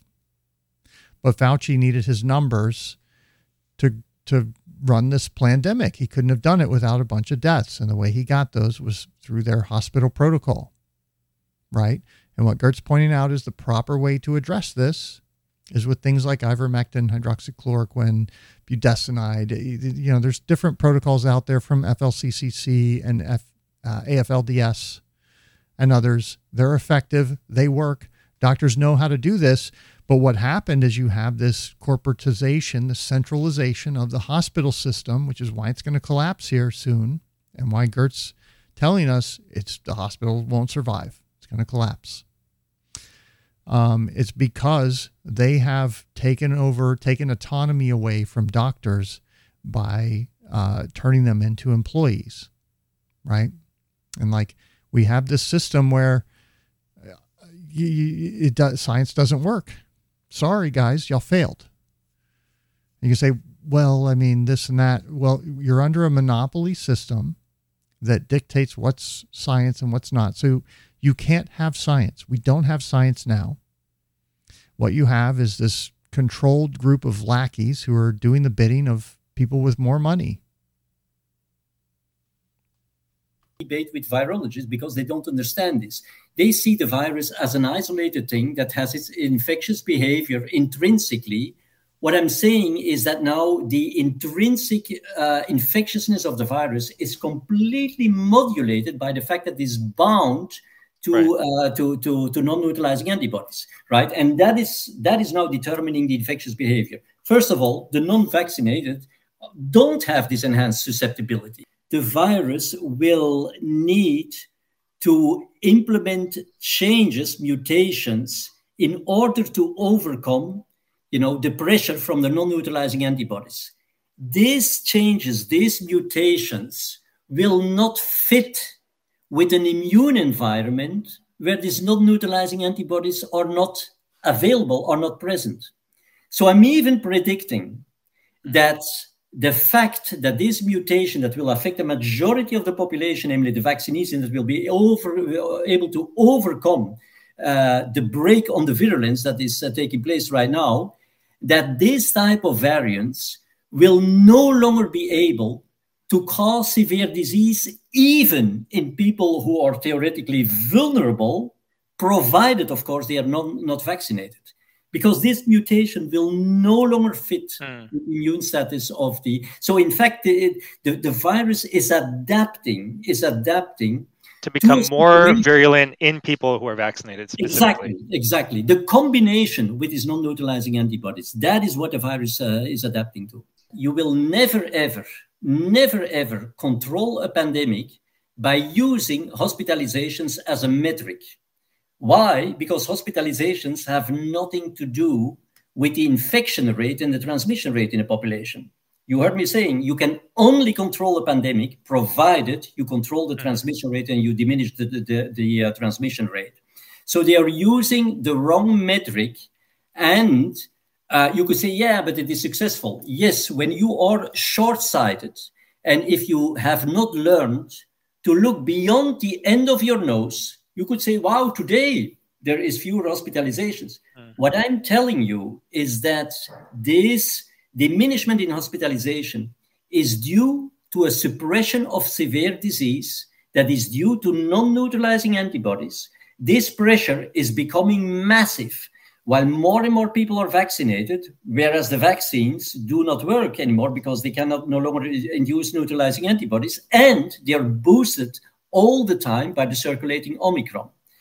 So that means that when this variant will come, that I'm predicting for sure, everybody will be, all vaccinees will be in bad shape.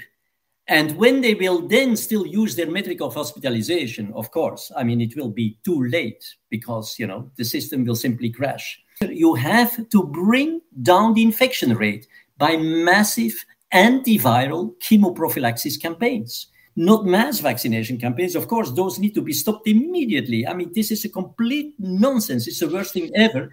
We would need to replace them in highly vaccinated countries, not in countries in Africa that have like 2 or 5% coverage. They're doing fine about those. But in highly vaccinated countries, what we would need to do immediately, because the virus is right now, as we speak, breeding these these infectious variants that are, trying to find their way through this barrier of immune pressure on the virulence. And so we need to bring this down. The only way this can be done is mass antiviral chemoprophylaxis campaigns. And, whether this is Paxlovid or whether it's ivermectin, etc., I think it should be with an antiviral that is readily available, right? That is safe and effective, and that can be made available, in sufficient supply and at an affordable cost. Well, we could also diminish That is 100% ivermectin, like pennies a dose in bulk. That needs to be going out to everyone at this point with what's coming. That's what's going to give these people a fighting chance, I think, one of the things. And it's starting to be made available more over the counter in certain states that are passing laws and so forth. But this thing's coming like a freight train, and I think it's going to take a lot of people with it, unfortunately. This pressure by diluting, we could dilute this pressure by, for example, a baby boom. If we have a baby boom, all of a sudden we have more unvaccinated people. Oh, wow. Well, ladies, I'm available for attempts. I know what you're thinking. This is not about me. This is about humanity. Or we could have massive waves of immigration of people from non-vaccinated countries. Which is exactly what we have happening coming across the border right now. Most of those people aren't vaccinated, right? And they're coming in. They're going to be dependent on the democratic machine, or they're going to be grateful, I guess, show gratitude and vote for them because they allowed them to come in and allow them to stay and so forth and gave them, free plane tickets and all the stuff to get them there. And they're about to have this mass of the vaccinated die off. And so that could very well be part of the plan to both destabilize and have a replacement and have a way out on the other side. What is key is that people begin to understand that this is complex, as you're saying, that this is really something that is a very sophisticated piece of theater of nature, right? That is very difficult to understand, especially if you now intervene with like things that we have never done before. If people would already understand that it is complex, that therefore it requires a very thorough debate before they simply decide to get their children vaccinated, and that this debate should take place, and that it is something completely different from just coercing people, to get vaccinated, because otherwise they can no longer travel, they lose their jobs, they can no longer go to school, they can no longer go to campus, etc. If that is the only thing that people draw, as kind of information from our conversation, that would already be extremely valuable. Meanwhile, what do we see? This is from the Ethical Skeptic. And what you're looking at is the increase in all-cause mortality. You've got this faint green line over here on the right, which is the vaccinations coming in. And you've got this yellow highlighted area, 280,000 extra anomalous deaths in that time period up to now, from about week 14 of 2021 to the current week. All of these excess deaths. You can see, I think that's that 5.5 on the left side there is the sigma. So a 10% increase in deaths is a 3 sigma event once in 200 years. This is a 5.5. He's got other ones that are 8 sigma events, looking at certain groups of people and the death rate, the excess deaths. All-cause mortality is the smoking gun that shows us something is wrong. They cannot hide these numbers right here. Okay. And there's a few more here that I'll show you. So here's same thing. I forget how this one's broken out. Weekly arrival comparative between vaccinated and excess non-COVID deaths.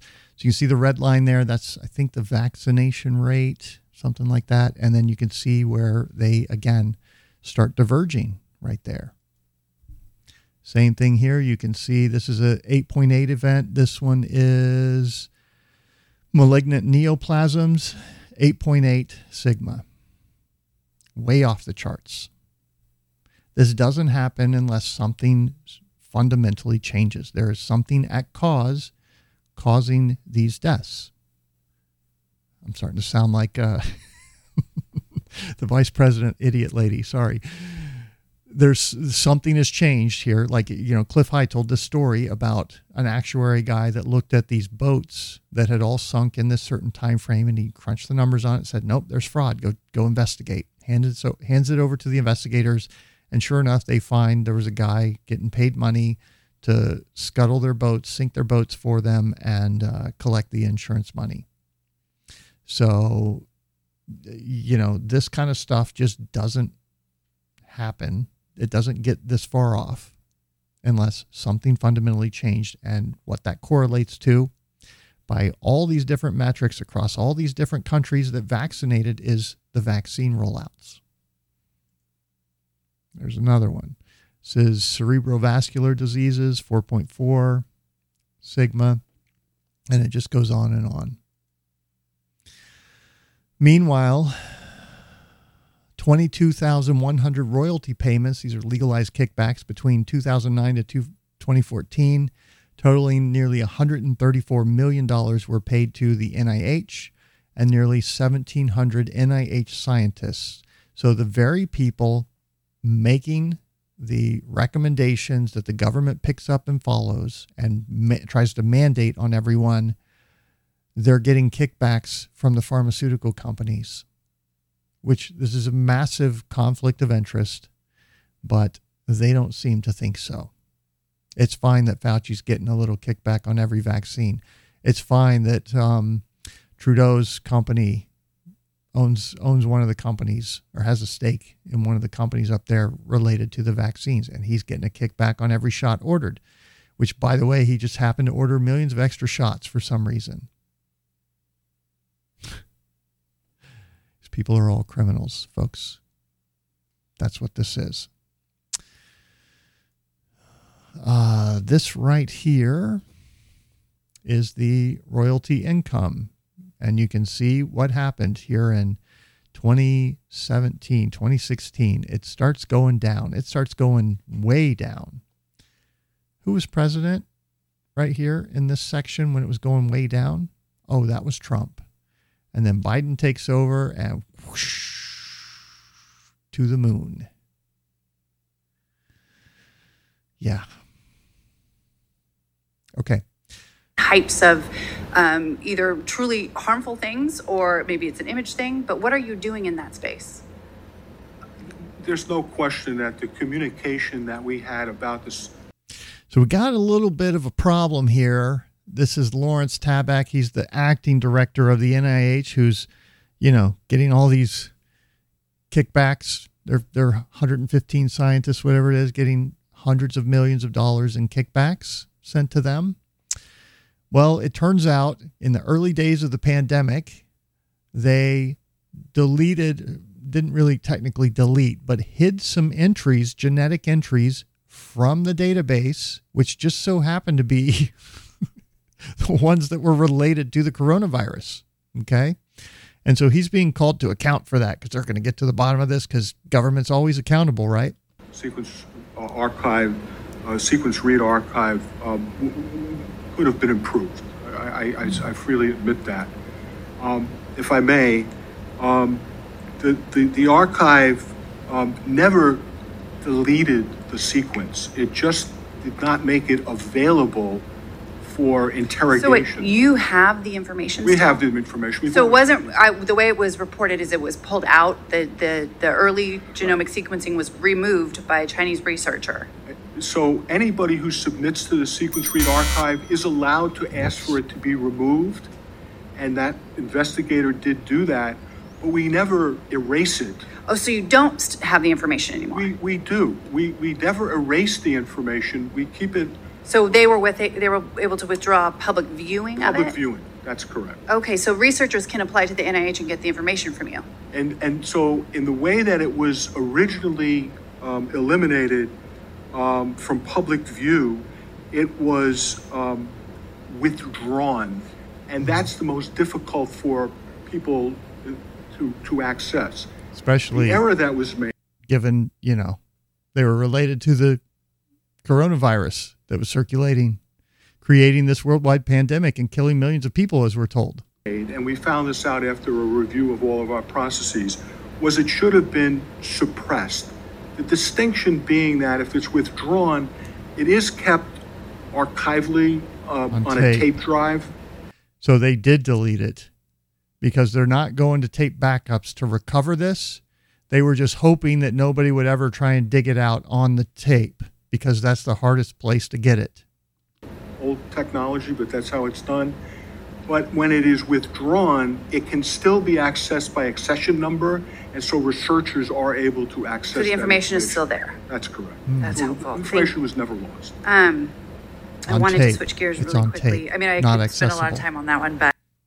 Of course, there's another piece to this story because I played all of that so you could hear them talk about that Chinese researcher that asked for the sequences to be pulled. But the truth is, 8 packages of early SARS-CoV-2 sequences were deleted from NCBI. 1 was requested by the submitter in China and 7 from submitters mostly in the U.S. Are we going to question at some point also the deletions asked by the U.S.? Are we ever going to see these sequences? And here's the email. Let me blow this up here. This is from the NIH going to Carl Zimmer.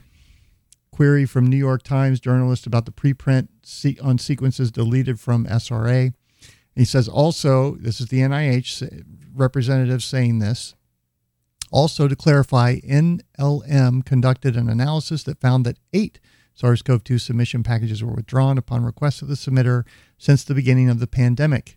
This included 1 requested by the submitter from China and the rest 7 from submitters predominantly in the U.S. Who else were they? I bet I could guess 1 or 2 of them for sure. I bet I could guess.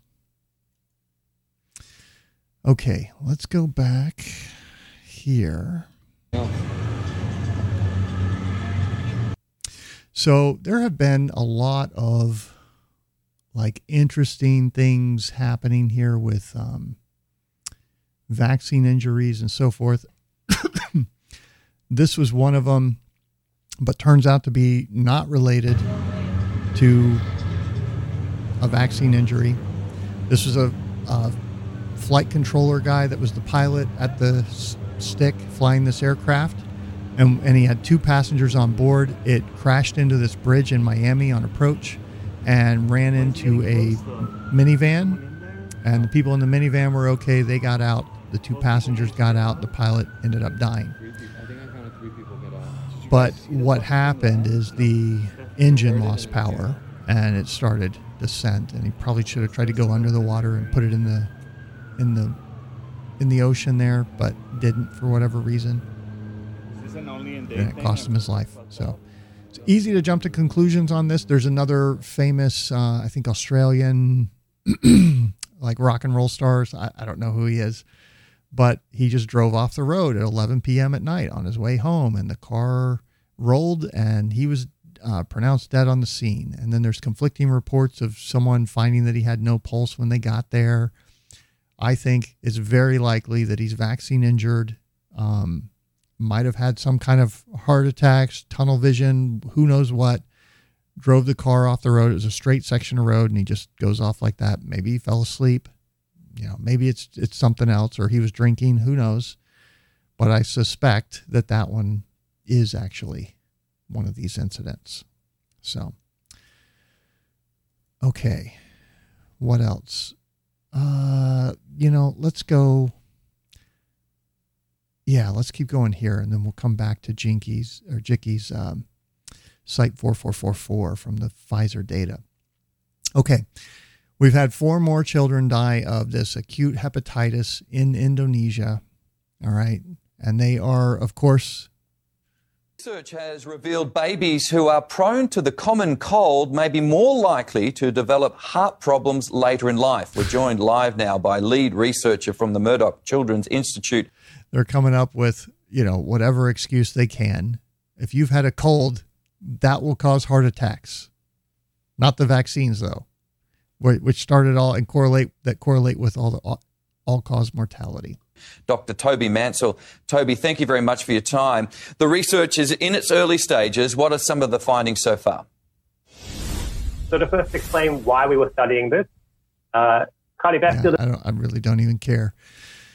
Okay, here's another one. Viral load. Dogs or paracetamol could be the cause of mysterious hepatitis outbreak in kids, experts warn. Notice it's not data says, it's expert says, which means we didn't have the data. So we found this guy who will say what we want.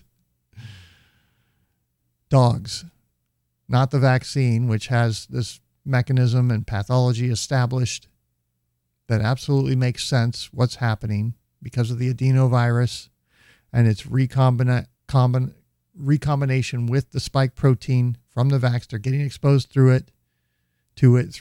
breastfeeding, through close contact, all kinds of things. And it's making a lot of kids sick. And these people are just being gaslit by their doctors. Here's someone saying, I can't wear a mask, so I've worn a Z shield since 2020. Have been able to wear it everywhere except my kidney specialist. He says I have to wear a mask or get vaccinated to see him in person. I have stage 4 renal failure. I haven't seen my doctor in person in over a year. So I found a new kidney specialist and setting up an appointment, and they asked why I'm leaving my other kidney specialist of over 20 years. They proceed to tell me they won't see me in person with the shield unless I wear a mask, despite CDC dropping the mask requirements. My parathyroid is over 160 now and can't see any of my kidney doctors. They are literally just going to let this man die.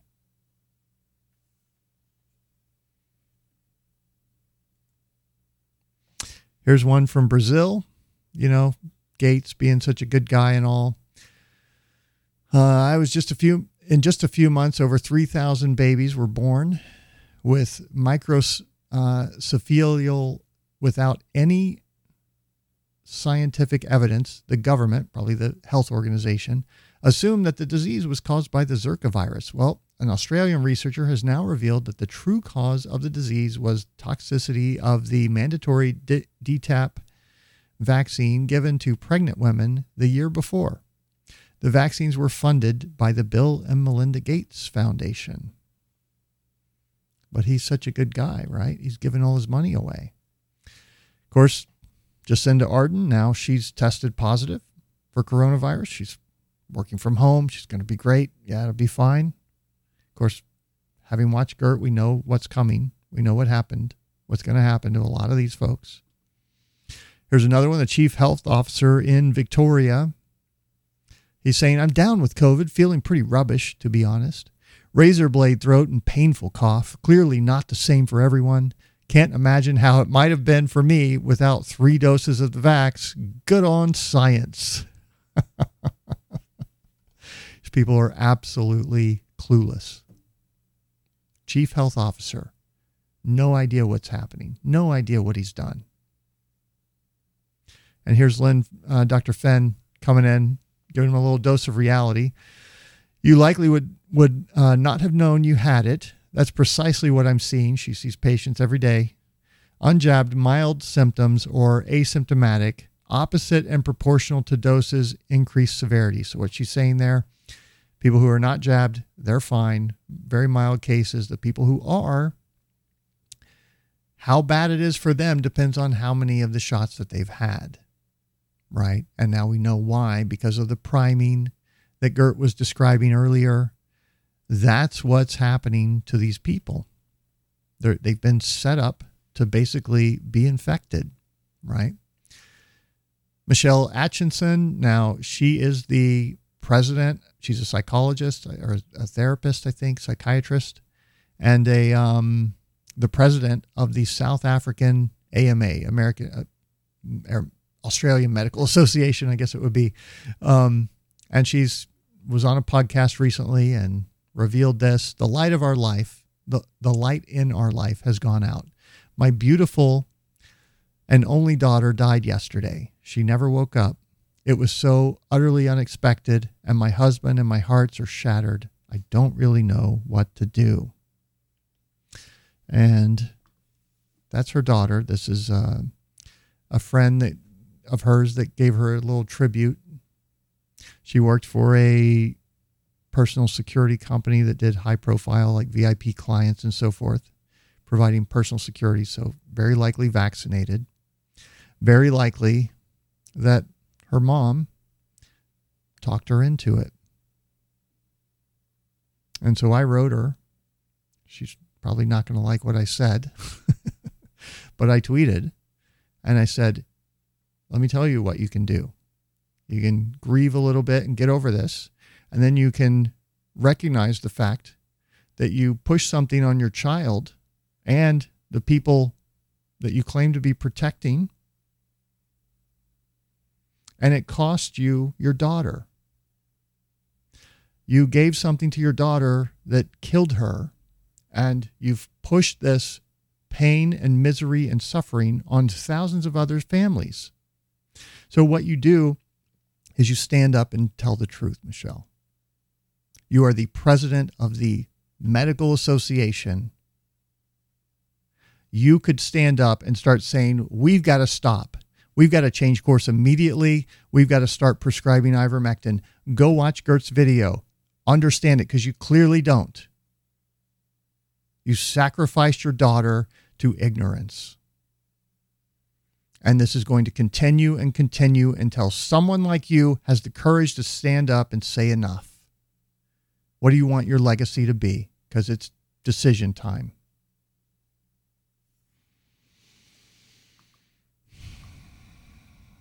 Here's another one's campaign guy that's lieutenant governor somewhere. He's sick. He had a heart attack 2 days before the primaries, an important one for him to win, to Democrat. He's triple vaccinated. Got rushed to the hospital, had AFib for too long, created a blood clot. Don't worry, though, the doctors were able to get it out. So he's good. Of course, he's not good because he's got the fibrin building up in his body, and it's going to happen again. And then he's going to be facing this new variant that comes out. It's going to make him really sick. These people have no idea what they've done. No idea. This is Noah. He's vaccine injured, and he's replying here to a Pfizer post. Oh, wait. Nope, that is not it. Shoot. Hold on. Crap. Okay. So Bill Gates, he's given away all of his money, right? Yeah, well, no. It looks like he's done quite well last few years, managed to grow it from 40 billion back up to 100. Of course, it peaked in the dot-com bubble at 100 billion. Dropped to 40, and he's managed to grow it back to 100 billion. And he's using this money to fund the WHO, to dictate the policy, to do this takeover. Right? Oh, and by the way, about that WHO thing, I've just been getting flooded with comments from people sending me stuff about, here's one Lacey May sent. The WHO plans to strip 194 nations and the U.S. of sovereignty May 22nd. Right there. And they're just like, please link this up. It's serious. Well, yes, I agree, which is why we had James Rogowski on 2 weeks ago to talk about this before the mainstream media, even the alternative mainstream media, knew about it yet. So I did talk about it 2 weeks ago and helped get it to mass awareness.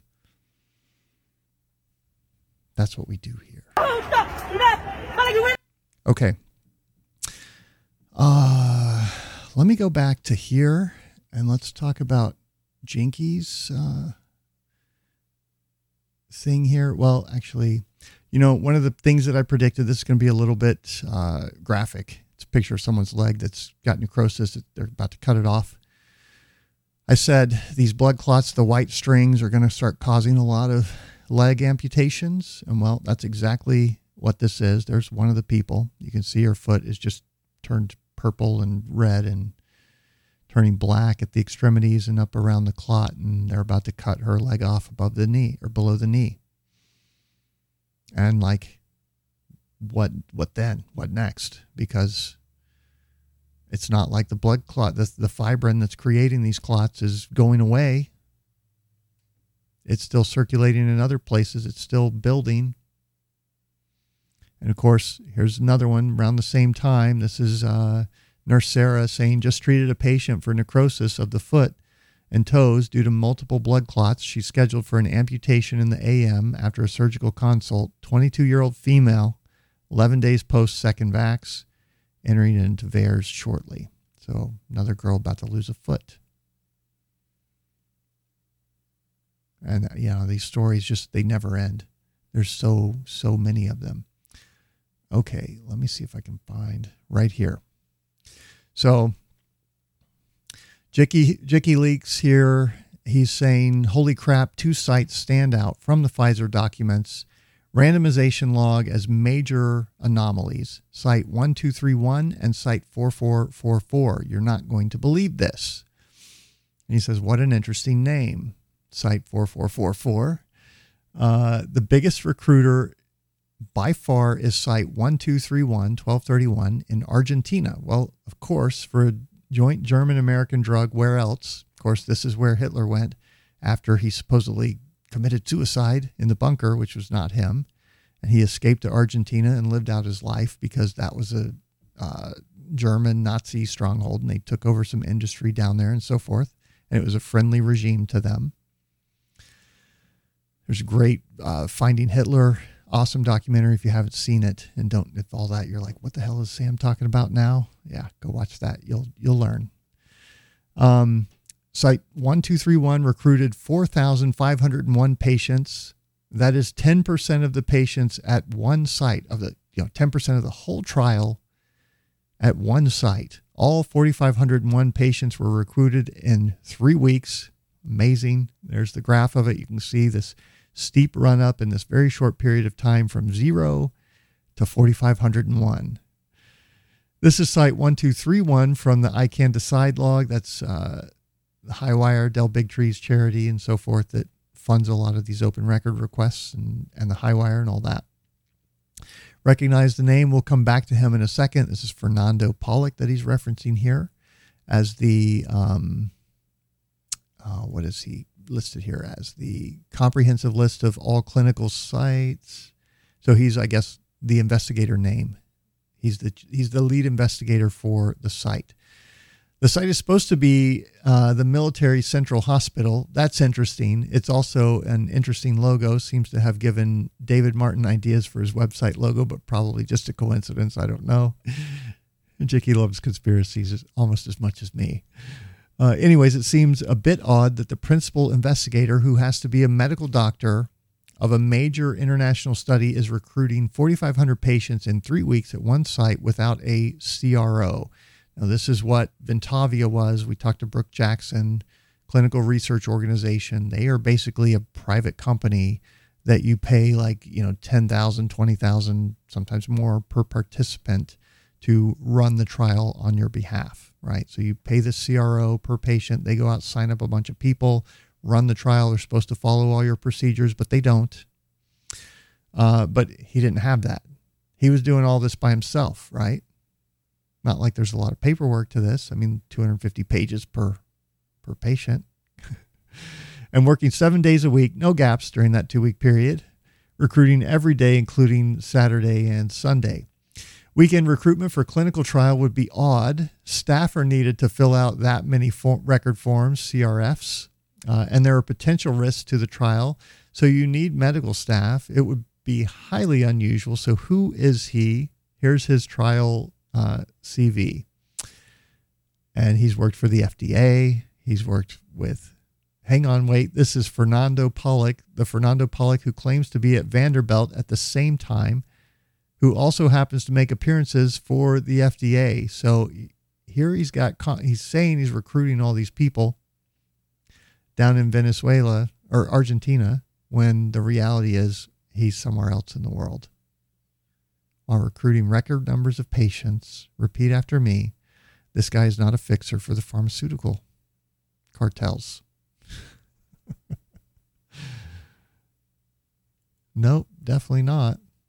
Employed by Fundacon Infant in Buenos Aires, Dr. Pollock has acknowledged having financial interest in or professional relationships with some of the affected firms identified for this meeting, namely Janssen, Novavax, and Bavarian Nordic,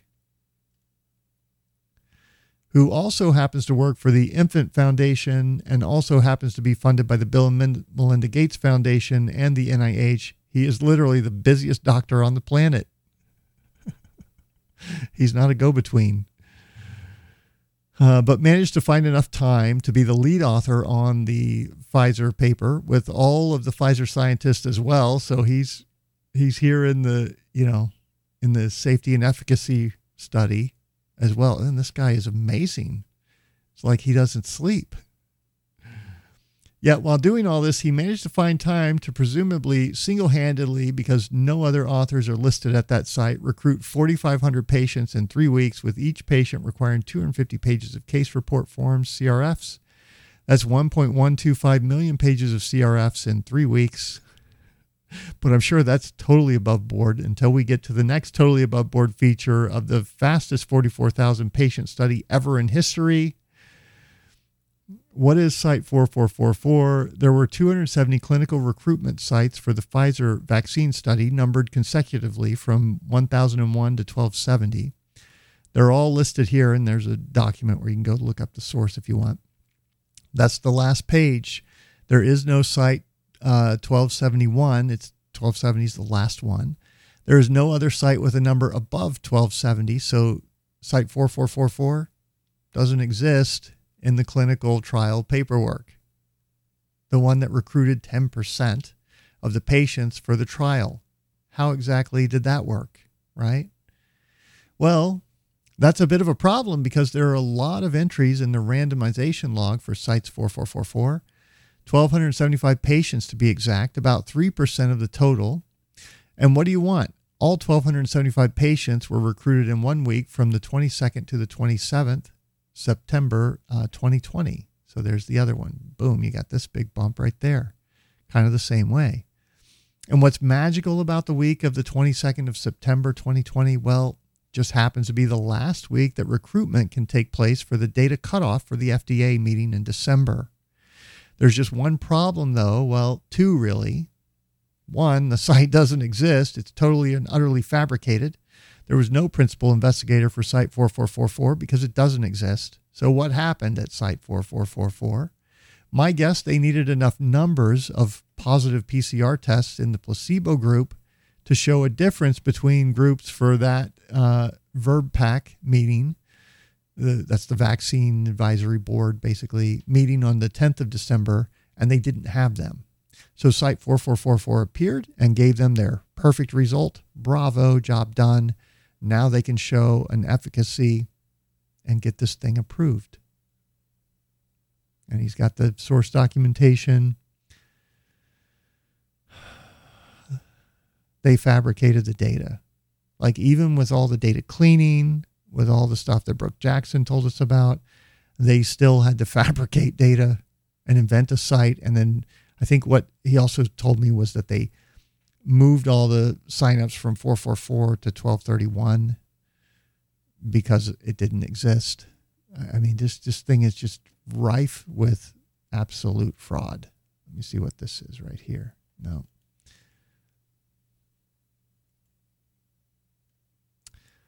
Okay.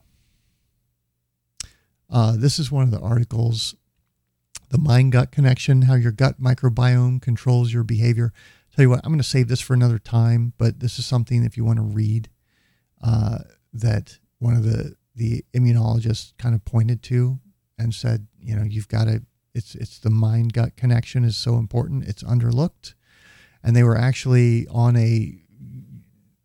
one of these vaccinologist podcasts that like only they listen to kind of thing, talking about how these bioweapons have been deployed, things like coronavirus, but other viruses have been deployed in ticks to be used as distribution models because they stay around for a long time.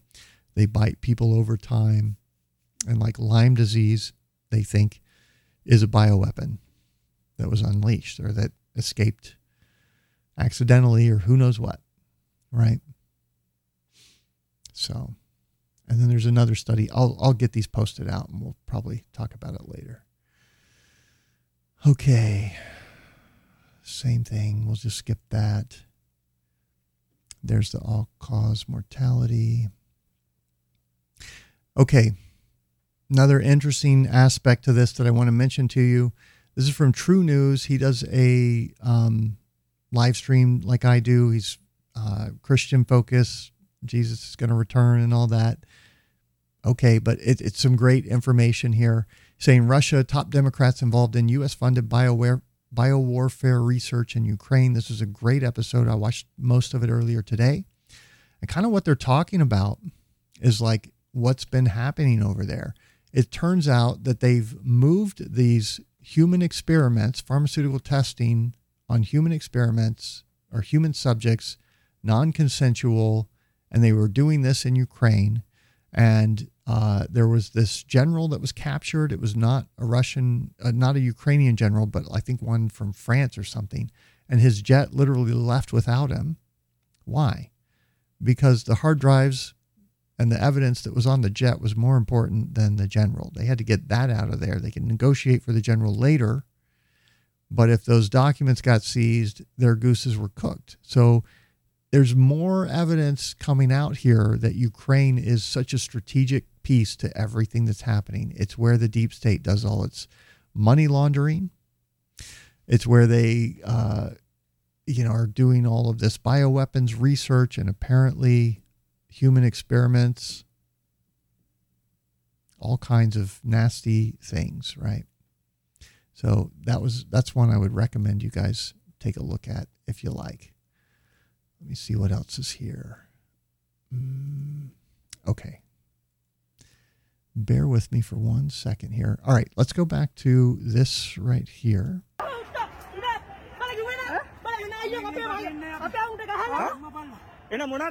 want to go actually here. So this is Sri Lanka, and there were protests happening kind of like what was going on at Canberra and some of these other places around the world, the trucker protest in Ottawa. And those protests were ongoing. And what happened? The government, the president, whatever he is over there, organized to bus in counter-protesters from another region, and they went to his residence, his private residence, met with him, and then leaving there, they go and absolutely attack everyone. All of these protesters that were there, and start beating them with sticks and trashing their tents and running them off.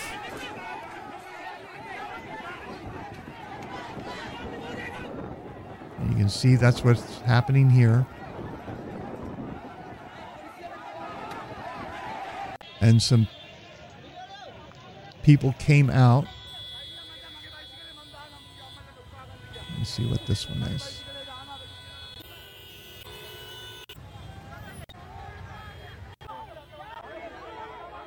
That's more of the protests. You have this guy right here who's one of the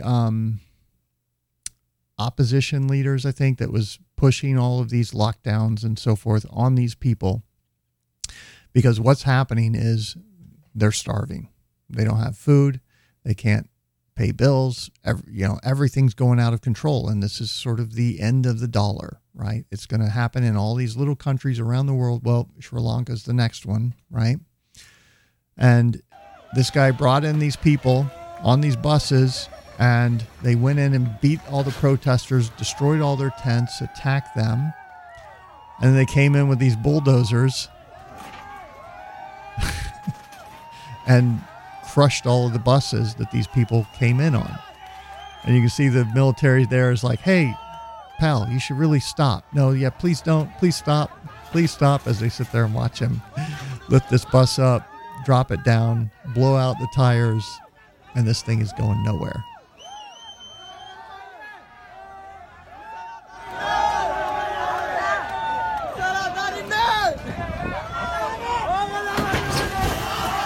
Boom, dumps the bus, and it's done.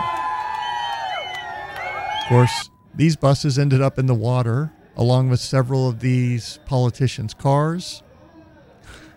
There they are running the other ones in the water. And then this is the house of one of the politicians. So how long have I told you about the WebBot reports talking about these elites, these globalists being burned, horrible things being done to them, burned alive in their homes, families killed, raped, who knows what? It's starting to happen. And this is that guy. I think this was his house, or this might be someone else, I'm not sure. But this is another one of them that kind of foisted this on the people, brought these people in from elsewhere, and he's stripped of his clothes. He's got his pants down around his ankles. He's naked. And there's video. They're screaming at him and yelling at him and telling him to get out. These people, these are some of the protesters that came in on those buses. And they ran him into this filthy river. And they're telling him, no, swim your ass back. You're not getting out of the water. You better start swimming.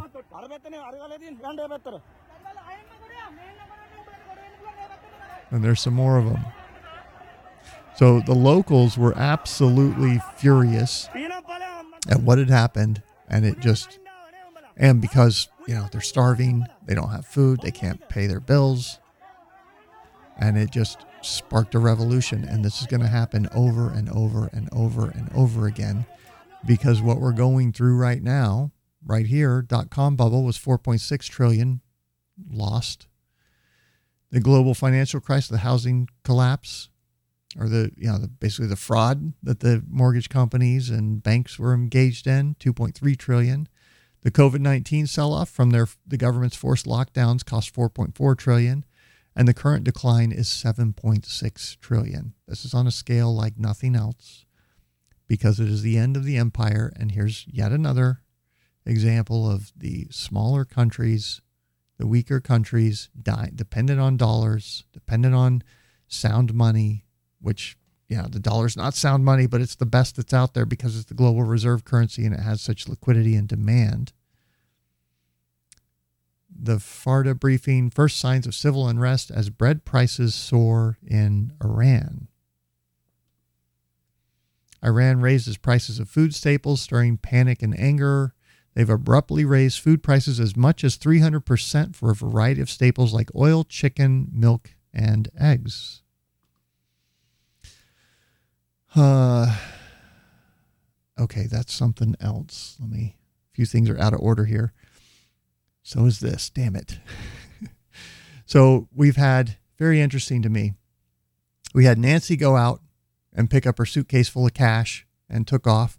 And then we had Jill go out and pick up her suitcase full of cash and head back.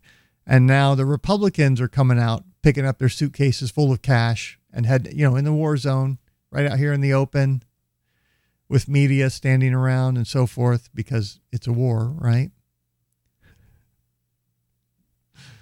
Yeah. It's, don't forget, y'all, we're in a pandemic and this is a war.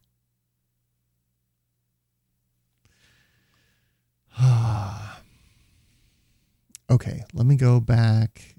Yeah, well, so this one should have been up higher. This is, it added, Cadu was apparently not on a mission for his government, but was in charge of a biolab number 1 with 18 staff. So I think this is the general that was grabbed in Ukraine. With 18 staff working under his command, biolab number 1 reportedly managed his U.S. company, Metabiota, the company Hunter Biden, son of U.S. President Joe Biden, and Christopher Heinz, John Kerry's son-in-law. See, they're all the kids of these big criminals in Congress have ties. And of course, the fact checkers will tell you, no, there's no tie with John Kerry and any of his kids. Here it is. Yes, there is. They're lying. Had organized subcontracting arrangements for Ukrainian research laboratories through their firm, Rosemont Capital. And that's how they debunk it. They say John Kerry's got 3 kids, or these are his kids, and this one's a doctor, and this one works for Rosemont Capital, and this one works for this, and no ties to Ukraine. On behalf of the Pentagon's Defense Threat Reduction Agency, so DARPA.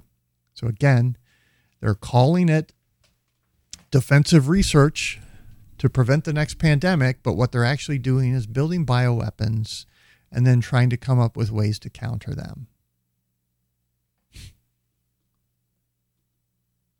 And milking all of us dry in the process. I just want to comment real quick on what's happening with Elon Musk and Twitter. It's very interesting to me. So he's engaged in this deal. He's got $1 billion that he's handed over to them, that if the deal falls through for, his reason, they get to keep that basically. And he's put out a couple tweets. The latest news that came out was, well, the deal's on hold until we can validate the bots, right? And what happened? Stock price of Twitter plummets. And there's a video. You can actually go here. Let's do that real quick. Let me go back to here and you can go to Twitter.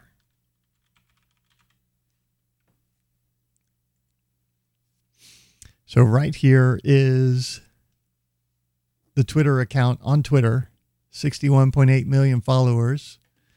So you can do that. It'll put the ones that you know or already interact with up first. So I want to actually scroll down a little bit. And what Elon said is take a sample of 100 people and see how many of them are actually bots, right? So we're going here, we're going, and we'll stop here. 14 followers. Okay, that one's probably real. 0 followers. 0 followers. 0 followers. Of course, if we look at this person's, oh, look, they've never even liked anything. Right here, 0 followers. 10 followers, that one might be real. 0 followers, that one's got a lovely picture. 72 followers, so there's a real one. 0 followers. 21. So, you get an idea. The majority of these are fake. They're selling ads, people, and using subscriber counts to sell those. Facebook was doing the same thing. So what Musk is doing, people are like, oh, he's trying to get out of the deal and have tax-free money and this and that. It only cost him $1 billion. So he ends up saving money, and he has no intention of buying Twitter. And I think they're wrong. I think he's actually trying to buy it, but he's very smart, because now if they cancel, this comes out. And of course he said, sample 100 followers and see what happens. See for yourself. And he also said, by the way, to go up here to this little star thing and say, there's one that will let you see latest tweets instead. And he says that turns off the algos. So if you use Twitter, make sure you do that to turn off the algo and get more organic results. And he said the lawyers from Twitter contacted him about the NDA and the sample size being 100 million. Well, I mean, think about it.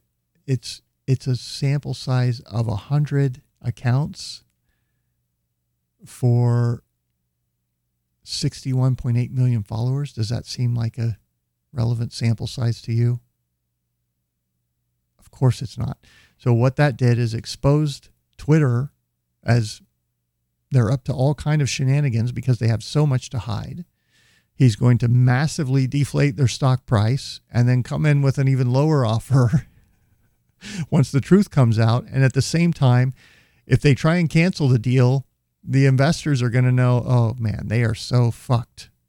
There's no way. So they're going to jump ship, and that will even further tank the stock price. So he's basically got them over a barrel, and now he's making them his whipping boy and getting a bargain in the process, I think is what's happening. So there you go. Can't remember if there was anything else but Tether. We'll come back to that. So now back to Trump, Musk says he's going to open up to Trump. His account will be unlocked if he wants. Trump's not going to do that, I don't think, because he's dumped all of his money into Truth Social, counting on the censorship of Twitter remaining in place. So this whole Elon Musk thing is a death nail for Truth Social, because everybody's on Twitter already. If Elon actually fixes it, this is going to become a Trump echo chamber, just like Getter is very much the same thing, right? So very interesting things happening. Of course, Trump's also endorsed this Dr. Oz, who's a total moron. It's the best way I can describe it, I think. Yeah, I don't know, folks. I don't know how y'all don't see some of these things. So, okay, let's talk about Tether real quick and what's happening in the markets here. It lost its peg the other day, and it's not, this is not huge. This was down to, it lost its peg, but what's happening right now, this is the market cap of Tether. And you can see a week ago, it was, I don't know what that is, 83 billion, I think. And now it's 76 billion. So like 6-something billion has been withdrawn from Tether. And they only have so much in reserves on hand, on cash. And at the same time that this is going on, all of the exchanges are having technical problems where you can't do withdrawals of your crypto or of your Tether back to your bank account, because so much is getting redeemed right now that I think it's putting stress on what's happening with Tether, and that is going to implode at some point here real soon in a very spectacular fashion, like we saw with Luna when the truth comes out. Okay. And of course, speaking of Luna, here he is. This is Do Kwon. This is the guy who was in charge of the whole project. Beware of protocols with cyclical economic pressures. If they reward richly during up cycles when lots of people buy in, they will also likely punish quickly during down cycles when most are looking to exit. And he says, you have to get burned by a textbook Ponzi scheme. If you get burned by a textbook Ponzi scheme, you have no one but yourself to blame. Uh-huh. Let me see if I can find the article here that I wanted to go through. This is it. So breaking news, Tether has refused to disclose details of its $40 billion hoard of government bonds for fear of revealing its secret sauce, right? That's why they can't tell us. That's why they've never audited, even though they said they were going to do an audit and give us complete results. And then they never did that. And then they fired their auditors. And then they had a certification, which is not an audit.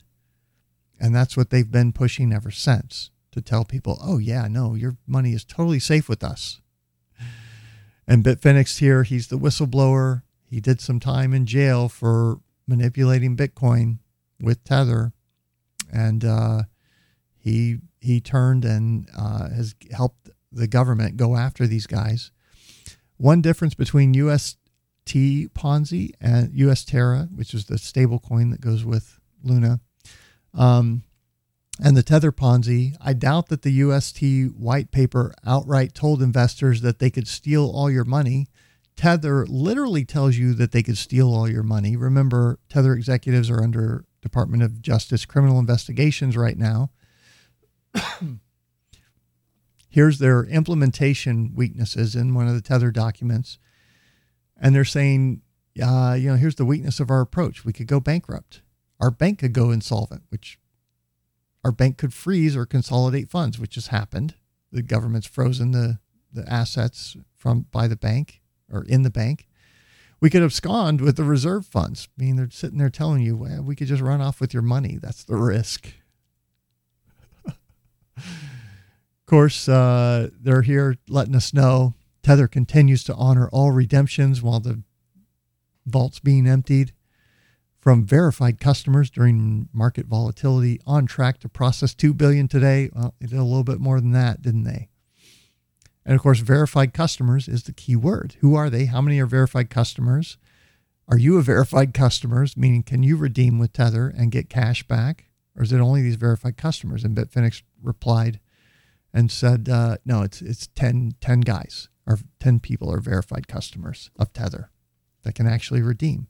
And they have to do that because they don't have the reserves. They've had hundreds of millions of dollars seized. They've told the CFTC they don't have everything in reserve. They've got Chinese paper, Evergrande, that's crashing and worthless. So a lot of these investments that they've put to profit from by holding, safe assets are gone. Tether's not backed. And this is what will trigger its collapse. And I think, if we get another leg down in the marketplace, that could absolutely shake Tether loose as well. Tether's a big investor in the Celsius Ponzi scam. I remember this one. So this was showing, I forget what it was. There's a piece right there. Celsius is 36% of, what was it? Hold on, let me find this. Pretty sure no one has done this. Back up to here. I forget what he was saying. There is no proof. This is all inductive reasoning, stitching together. First off, let's discard the Chinese paper thing, but let's assume they do hold an awful lot of corporate paper, at least something they think that word means, even if the industry at large would maybe not agree on terms. We'll get back to that. How is this paper originated? Well, first of all, it's only with trusted partners, those 10 people, inner circle people who are key to the ecosystem, exchanges mostly, and this is the problem with Tether. It's going to bring down exchanges in the process. So I've actually exited the market. I told my patrons this a while back, and I'm sitting in cash, and it's cash that's easily accessible to buy back in for crypto, because I think we're going to see another leg down, and I think Tether might be part of it. Tether collapsing or losing its peg might be part of that scenario, right? And so using a tether-based exchange might be very problematic if it loses its peg. And who knows what happens to US Dollar Circle and some of the others because of the extreme volatility. Maybe they'll be fine. Maybe they won't. We don't know. We'll find out, right? So Tether hands them $1 billion of US dollar Tether. They hand Tether paper saying they owe Tether $1 billion of either US dollar or UST, plus some interest on redemption fee at the time. Tether counts this paper as part of their reserves, and that would explain a lot, meaning they've got basically an IOU. For example, it would explain why only certain parties can redeem Tether, because unless you have debt with them, the paper you gave them, they can't clear the debt. So there's no redemption mechanism for any non-trusted partner, right? This also explains why Tether insists they have corporate paper but doesn't want to disclose it. From their childlike perspective, this is a fine form of corporate debt, and they're telling the truth in a technicality or something. And it gives us a plausible business model for Tether too. The fees they collect, presumably in USDT, can be sold on the exchanges for actual money, which less what they keep is how they get their microscopic reserve of actual cash, which has been drawn down to the tune of like $7 billion in the last week. Now, I have walked this out with a number of people who can't see anything wrong here, and I'm not dunking on them. It's subtle for anyone who isn't familiar with the mechanics of finance, but what if this is happening? That would be bad. And they're just pointing out they don't have the reserves. And they're getting a run on cash, and they don't have the cash because it's in all these IOUs that they can't redeem. So what happens? Well, you end up with exchanges that would either have to pony up with the money themselves or shut down withdrawals. And what happened across all of these Tether exchanges last week during the volatility? They shut down withdrawals. They had technical problems. They had upgrades. They make up whatever excuse they need. That, I think, is what's happening, right? So Tether was an investor in Celsius, is what this is showing right here. Where is it? There it is. Tether International Limited, 2,581 units, 7% of Celsius that they own. So that's probably one of their assets, right? That's backing Tether is Celsius, which is also very problematic. Okay.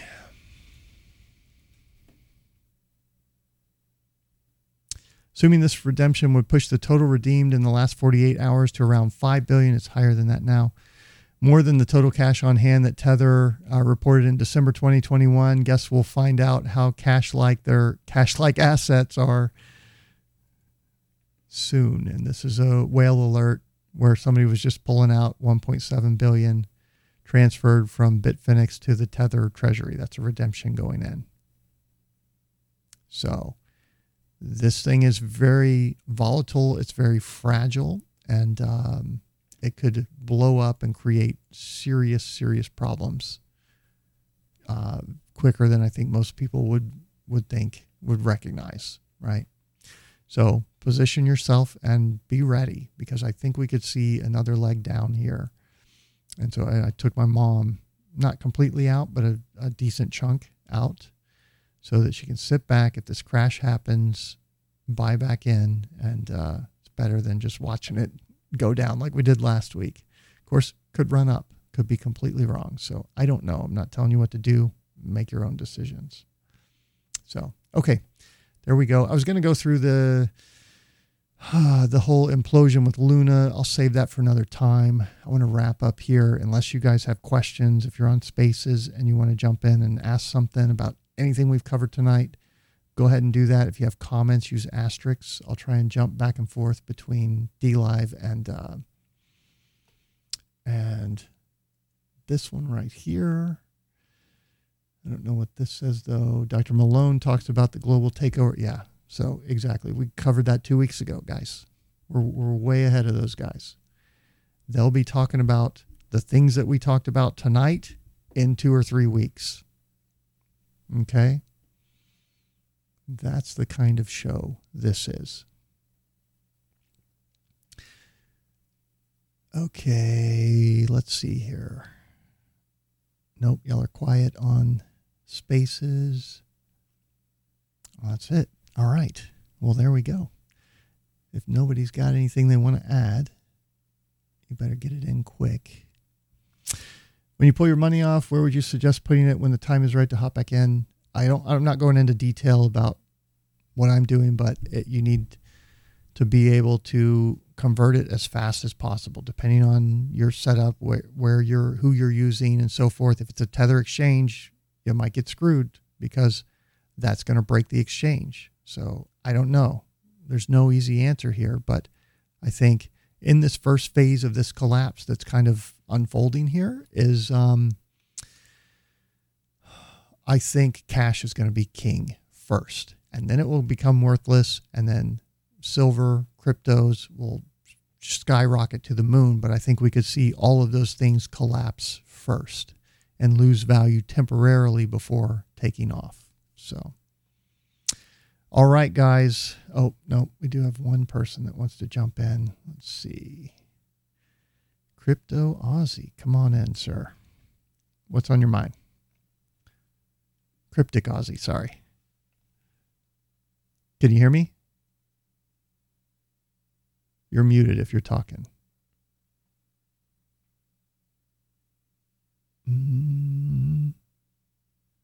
Nope, I'm not hearing you. Okay.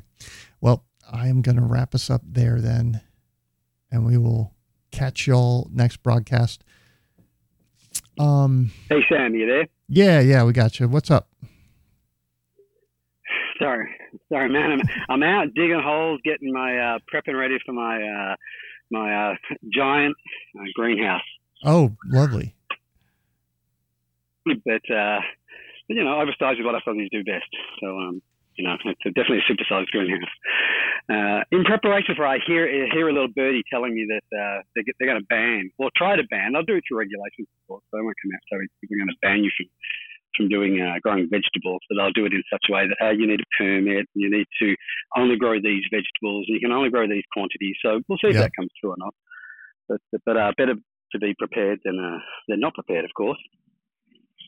But I'm very interested in what you're talking about tonight. Like I'm like you, I like a good conspiracy theory, but I'm also skeptical of most of them. And it's kind of in our human nature to, when we can't find an answer, to look for an answer. And some of those answers can be crazy, of course. But some of the things you were talking about, like, for example, isn't it just so convenient that children that get vaccinated who love their sugar, don't they? It's very hard. I've got 3 kids, and oh boy, is it a battle to try and get them to ease off the sugar sweets in that. Yet that's something that's affecting kids, of course, like you were just saying in tonight's show. Mm-hmm. Now, I'm not saying that was part of the plan. And then you look at the baby formula, okay? You've got old Grim Reaper Gates coming up with, look, we can make this formula, and of course it'll be better. It won't be, but they'll tout that it's better than the real thing when it won't be, but just so that they can, it seems like, trying to eradicate children in the most efficient on multi-fronts. And that's kind of what you do in a military operation. You look at multiple fronts to aim at, because if one fails, or you've got 2 or 3 others that might succeed in it, and it looks like the globalists, or whoever you want to call them, are looking at multiple fronts to do this with. It appears children is their aim, because of course the oldies, they're happy for them to go, no more pensions to pay and whatever else. Mm-hmm. But sterilizing children either through normal vaccines or sterilizing them permanently through death seems like a path that they're going through. And I don't know if you think that's too far off the ranch there. I struggle with it. I think, come on now, is that something that they would really stretch to do? Well, like on the baby formula thing, on the other side of that coin, I'm also kind of wondering, like, if there's this white hat thing that the whole Q crowd wants to buy into, could they be doing this, triggering the recalls or the shutdown of the production plants and so forth, in order to make mothers aware that Now, you should be breastfeeding. It's natural. You don't need this formula stuff. I mean, there are some women who can't and so forth, but maybe it's like a push to wake them up to this aspect as well. But certainly this thing is a bioweapon that's been deployed on humanity. I think one of the very clear goals is population reduction. And, if you wanted to remake a society, you would have to, and like totally change course or something, you would have to kill off down to like a certain age so that, if the parents are gone, then you have a bunch of kids in the foster system and you can program them to believe and think whatever you want. Right. So like, I wonder if there's some aspect of like that going on. Yeah, well, I take it they would not let any opportunity pass up, whether it be, again, eradication of children at like you said, from a certain age down or a certain age up. And then what you're left with, they're either sterile and can't produce, and then they can choose the ones that will produce. And as you said, then they'll just, they'll program them to be little robots and say yes, sir, and no, sir. Right. So not too crazy, not too far, and that's the problem when you look at these conspiracy theories. When it comes to the point you think, "Wow, man, I'm in big time crazy town here." Well, it might be crazy town for you or me or other people, but I think there's no limits that they would go to, whoever they may be, to get to their eventual endpoint, to whatever agenda they're trying to achieve. Yeah. It just seems like, anyone who's 40 or 50, 60 even, if you look back 40 years ago or even 20 years ago or even 10 years ago, I don't remember times being, apart from the GFC, I don't remember a time as many confluence happen with so many different things coming together to cause such crappiness in the world. Yes. Yeah, there's all these things, just the wheels are coming off the cart. It's kind of how I've described it. They've kicked the can as many times as they can down the road, and at some point they're running out of road, and everything's just falling apart, and it's just the whole Elon Musk thing. There's just so many things going on. It's like this can't just all be happening by chance. There's clearly some agendas at play. Yeah. 100%. Another interesting thing just on shortages, I rang, back into the building game now since leaving the military, and we have a store here called Bunnings, which is just like your Home Depot over there. Okay. And their service, I think I remember talking to you a couple of shows back how their service has just been crap, just terrible. It's a good place for old timers, like old plumbers, old carpenters, old electricians. They go and they give their, they get paid obviously to work there, but it's a good retirement place for them. Right. And I was speaking to them just last week, telling them, look, your service is so shit now. Like, what is going on? And I spoke to one of the managers. He said, look, Steve, I've been here for 15 years now, and normally we would have, on average, about 10 openings a week. Yeah. And in that 10 openings a week, we would have between 400 and 500 applications come through. Like he said, it's just madness. He said, at the moment, I've got between 40 and 50 openings. Wow. And I'm lucky if I get 10 people a week turning up for the jobs. Wow. Like, where are these people? Yeah, Where'd like I didn't go? believe him at first. He said, look, he said, you can look at my books. He said, we don't have, and I have noticed that the amount of young people they employ now is, I've been dealing with them for 25 odd years now, and you normally see the old timers, people with experience. They're getting off the tools and they're going for an easy paying job and semi-retired. And now you see these kids that don't know the arse end from a hammer to a power saw. Yeah. And you're dealing with them. Yeah. And the oldies are gone. They're just, you might get out of a whole store that employs 50 odd people, you might get half a dozen or maybe 10 at the most, where it would normally be populated with the grey-haired community. Right. So, just an interesting thing. Like Geert talks about the hospitals collapsing, and I've talked about that for a long time now because of the die-off that's coming. And what we have to realize is that's happening across the board. That's going to happen to the airlines. So airline flights are going to get way more expensive, and there's going to be a whole lot less of them because they just won't have the people to fill the jobs. And we might end up with one choice for travel, maybe two if you're lucky for some destinations, right? I was thinking today, like, What about the prison guards? What happens when they die off and there's not enough of them to take care of the prisoners? What are they going to do with the prisoners? Leave them in there to die or turn them loose?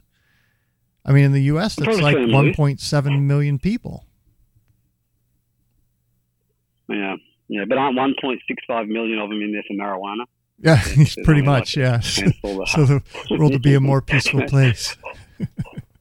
Yeah, exactly. Hey, by the way, sorry? Oh, I was just going to say, you just got to look across all sectors of society. If there are high vaccination rates in this industry, it might not be there in a few years' time. And I think what we're heading into here could be this period of where it just becomes completely undeniable because we get this new Omicron that has eventually kind of evaded what we talked about tonight, the infectious pressure to be able to create the disease and cause people to start actually getting really sick in new ways from this thing, on top of the fact that they're already vaccine injured, so they're going to be weakened, their immune systems are weakened. I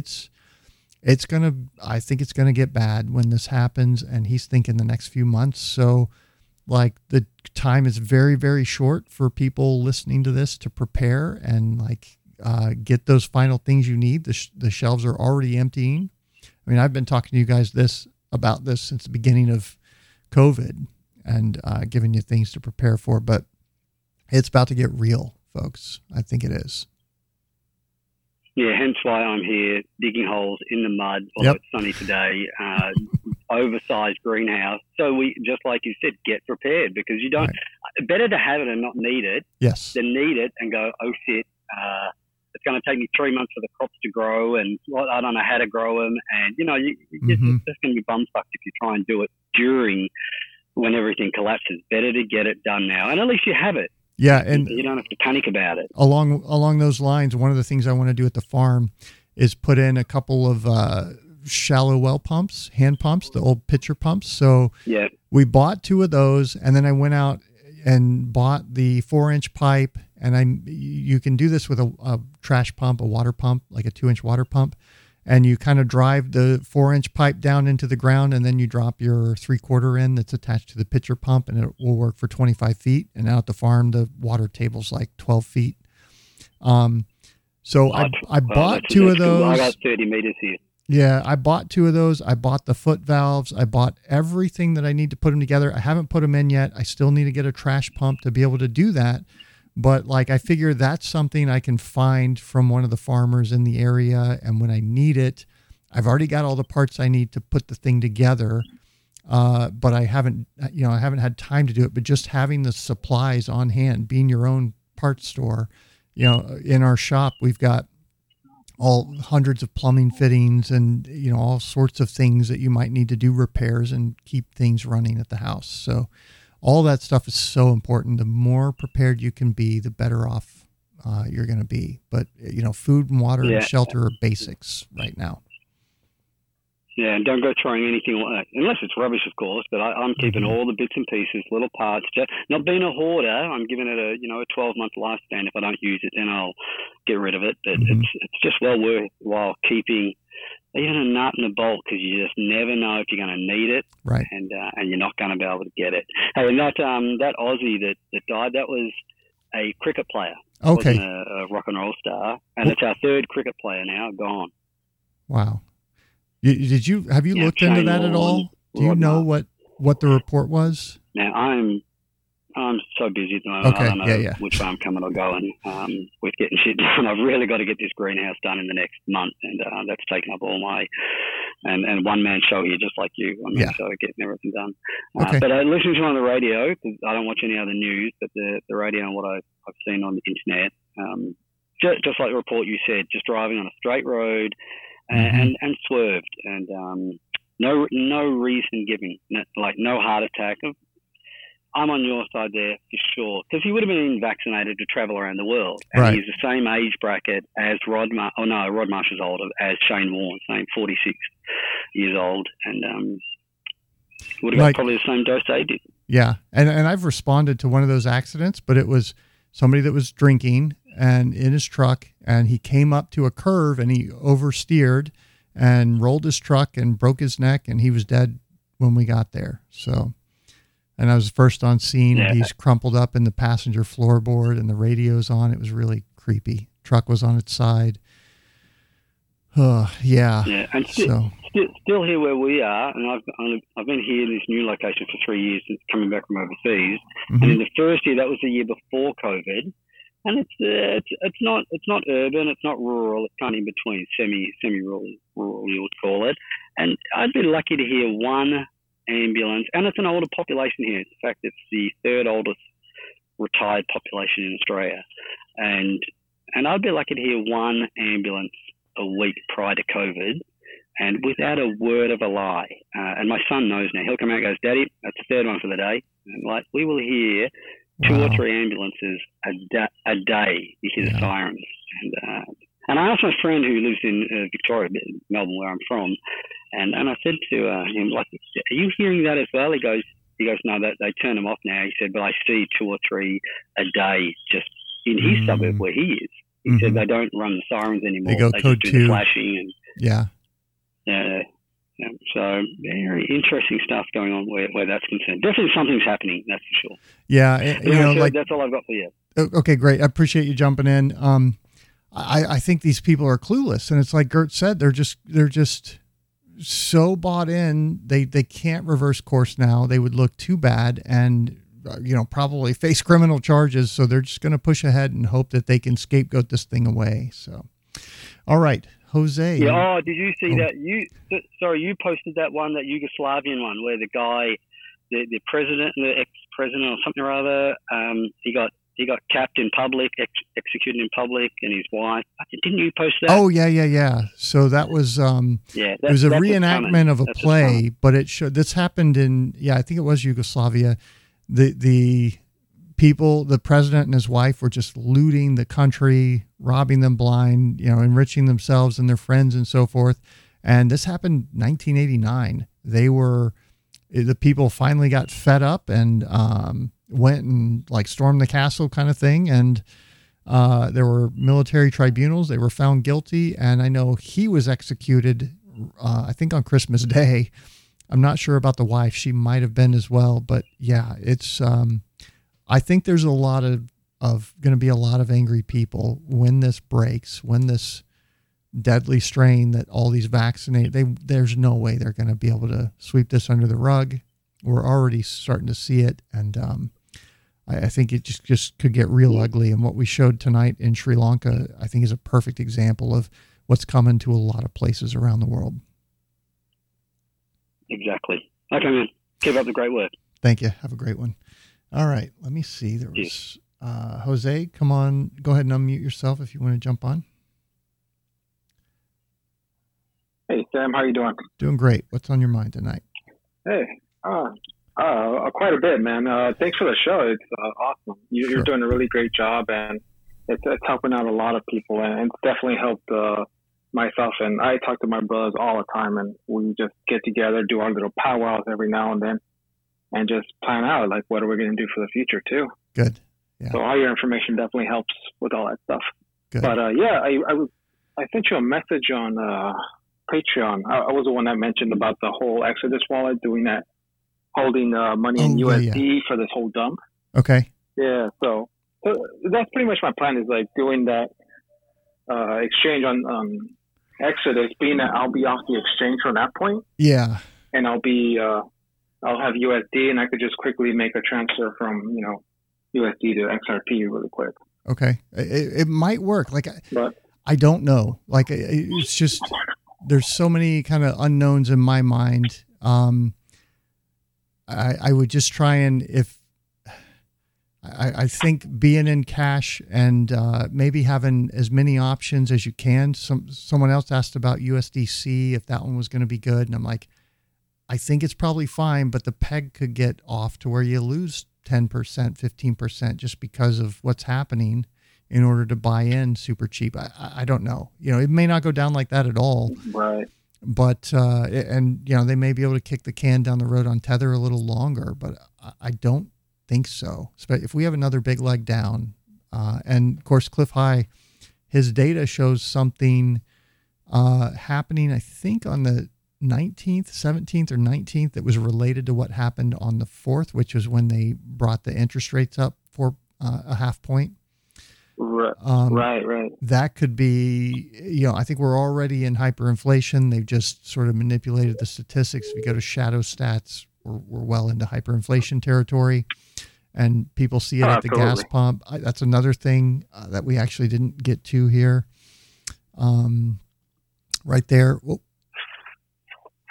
there, America's running on empty. America's diesel stockpiles are rapidly dwindling. Fuel rationing is on the horizon. We're going to have shortages. We're going to have $10 a gallon diesel and gasoline. And what do you do then? So much stuff is going to break down because of this. It's the slow grind down that I've been describing for you guys for several years now. That's what we're in. Right, and it's no telling when it gets off, but I think we're far from over. And we're going to see more declines in the stock market. And as all these sort of asset bubbles that the Fed has pumped up with these 0% interest rates for far, far too long. You had one of the old Fed chairmen, I think in the 80s, had to raise rates to 15% and then 20%. And they're talking we're going to do these quarter point raises over the next year. It's no, you're not. It's going to fall apart. So, and it's going to be kind of the Wild West. But if you can do anything through a DEX, do something through a non-tether backed exchange where you don't have to touch tether. One of the interesting things that happened with the whole Luna situation, and there's an analysis that I was planning to read tonight, but I just decided we're going to do it later. One of the things that pointed out is they listed on these centralized exchanges where they kind of gave up control, and that's where the peg broke. He should have done nothing, let it break, and as long as it stays here on the network, we're good. And that was kind of his fatal mistake, was dumping all the Bitcoin into these exchanges for the sharks to get. I forgot where I was going with that, but no, I don't remember. Anyway, all right. Anything else? Yeah, no, cause it's a mess. No, one more thing. I don't know if you'll have another nurse on as an interviewee or anything, or a doctor, but I mean, I'd be really interested in knowing, for instance, my wife's pregnant, so she'll be due sometime in November. Okay. And this whole healthcare system's going to collapse. So it'd be very interesting. I mean, being that you are forward thinking and you're getting to this stuff before anyone else, is knowing resources as far as okay, this healthcare is not going to be there. Yeah. Sources for midwives or find a midwife where people can go. That's how we did it. And I mean, we picked one that was close to a hospital, and this was 5 years ago or whatever. But my ex-wife did a natural birth, no drugs. She's a champ. And yeah, same here. That's the way I think to go. That's what we're going to be going back to is that sort of system. So if you've got if you've got a pregnancy, a delivery coming up in the coming months, I would say find a good midwife that's one-on-one. I think even in that situation, if they're unvaccinated, they're going to be around to help you. That's probably a question you want to ask too. Are you vaccinated? And find one that's not. And I don't think it'll be hard to find, because a lot of them are very forward thinking and understand what we're facing with the healthcare system. Right. So. Yeah, that's what I'm going to be looking for. I mean, fortunately, my wife and I were not back, so we dodged a bullet, and good. We're not worried about that at all. But and you can have the hospital system as a backup, but at the very least, I would find a midwife that you talk to and understand the program and so forth. And if it starts looking more and more iffy at the hospitals because of what's happening, you might want to jump ship and go over to a midwife. So. Right. Yeah. All right, man. Thanks for everything, and keep up the good work. Okay. Thank you, sir. Have a good evening. All right. All right. Hold on one second. I got to get. There we go. All right. Digital investor, go ahead and come on.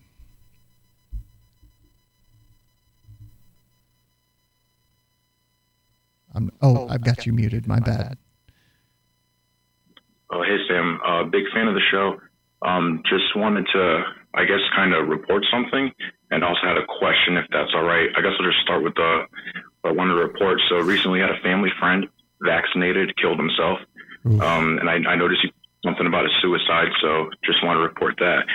On top of that, I no longer live near my parents, so it was my mother, my dad, my brother. Only my mom is vaccinated. They all attended the wake, and she is the only one sick now after attending that wake. There's a ton of people there, and she just took a test, and it says she's positive for COVID. Right. So, I don't know, she's vaccinated, she's boosted. She's the only one who's vaccinated and boosted, and she's the only one who's sick. And it goes, throwing that out there. Yeah, it goes right back into. Oh, hold on, I'm going to mute you back. But why am I getting an echo all of a sudden? Oh, I think I know why. No, there it is. Okay, I had the wrong something unmuted. Okay, couple things I want to comment, and I'll bring you back in. One, in China, I watched a video today. I debated showing it on the show. It's from this like Gundam style account on Twitter, and it showed this mom who had hung herself in the living room, and then a few feet away, there's like a 9-year-old girl that's hung herself that the mom hung over the counter, and then it goes back into the room, and there's an infant that was hung by the little baby rocker that you put them in. And the person who made the video said they're finding this every day, every single day. And it's because of these lockdowns and the psychological toll that it takes on people. It is absolutely horrible. There have been a lot of suicides. We talked about the band, the Black Dahlia murderer or whatever it is band. The lead singer of that committed suicide. He's double vaxxed and boosted, I think. And what Geert explained perfectly is that these boosters, these shots, prime these people to pick up these other strains, and because they're so high, they've adapted to become so highly infectious to people that have these vaccine antibodies circulating in them, they become highly susceptible. And, just like I hear that story over and over again where the unvaccinated are fine, but the people who were vaccinated, all of a sudden they're getting sick. That's going to happen, but that's going to happen when the pathogenicity, when we get a variant that's more pathogenic, more virulent, and those people are going to get really sick from that, and a lot of them are going to die. And I think it could sweep through as fast as Omicron did within a matter of, a month or two. I think that was, did its big spike. So, I think that's what we're going to end up facing. Anything else you want to add, Digital Investor? No, that's all I had to say. I do have one question, though, if that's all right. Certainly. So I was watching a Cliff High video. I know you're a fan of him, and he was talking about, who's behind all this, and he mentioned the Khazars. And I was just wondering if you were familiar with Zachary Hubbard's work, and what do you think about, if you're familiar with his work, what do you think about the Jesuits, the Khazars? Do those two add up or link up at all? I don't know, but if somebody wants to send me, that's a rabbit hole that I would probably love to dive into and kind of learn about. With Cliff, it was interesting that he's like, I'd never heard him talk about the Khazarian Mafia until the Ukraine invasion, and everybody starts talking about the Khazarian Mafia, even though there's like old interviews from a year or two ago. That may be the guy. And now he's like, well, they're the head of the central banks. I'm not totally on board with Cliff there. I don't know his reasoning. I haven't seen his, supporting evidence and so forth. But I do think that there is this sort of hidden hand behind society that's guiding us, and has been around for a lot longer than the United States of America, certainly. And it's international, and rather evil in its intent. So it doesn't really care about you or I. And I guess I'll leave it at that. All right, folks, that's it. So, watch out for this strain. If you're vaccinated, get off the sugar, really, really reduce that like right now, and make sure your gut biome is in good shape. That's going to give you the best chance to sort of fight this thing. Don't take any more of these shots. They just are going to make you worse. They're just going to make you worse. And at the same time, the clock is really ticking down right now. And what's coming with this strain that Geert has sort of forecasted or predicted here is a massive breakdown of society, of supply chain, of life as we know it, and a period of tough times, I think, for a lot of people in a lot of places around the world. So with that, I'm out of here. Thanks, everybody. We'll catch y'all next broadcast. Can't see what's happening by now, then you're blind. They said it was to save lives, yeah, that was a lie. The writing's on the wall, man, can't you see the signs? Now they coming for the children, they just crossed the line. They said just give it time, only 3 weeks and it will all be fine. They want you tuned in to that TV every night, so that they can implant fear deeply in your mind. Now in order to defeat them, yo, we need to unite. The ministry of truth has taken over, there's a reason that they chose Corona. Yeah, Corona means crown, work it out, man, it's all symbolism from the beginning. They told ya, a virus of the mind, infecting your thoughts, but enough is enough. Now we're saying no more. We see the Trojan horse at the door. This is war, we can't ignore the call. Big brother's gonna fall, yeah, we gotta light the torch for humanity. Cause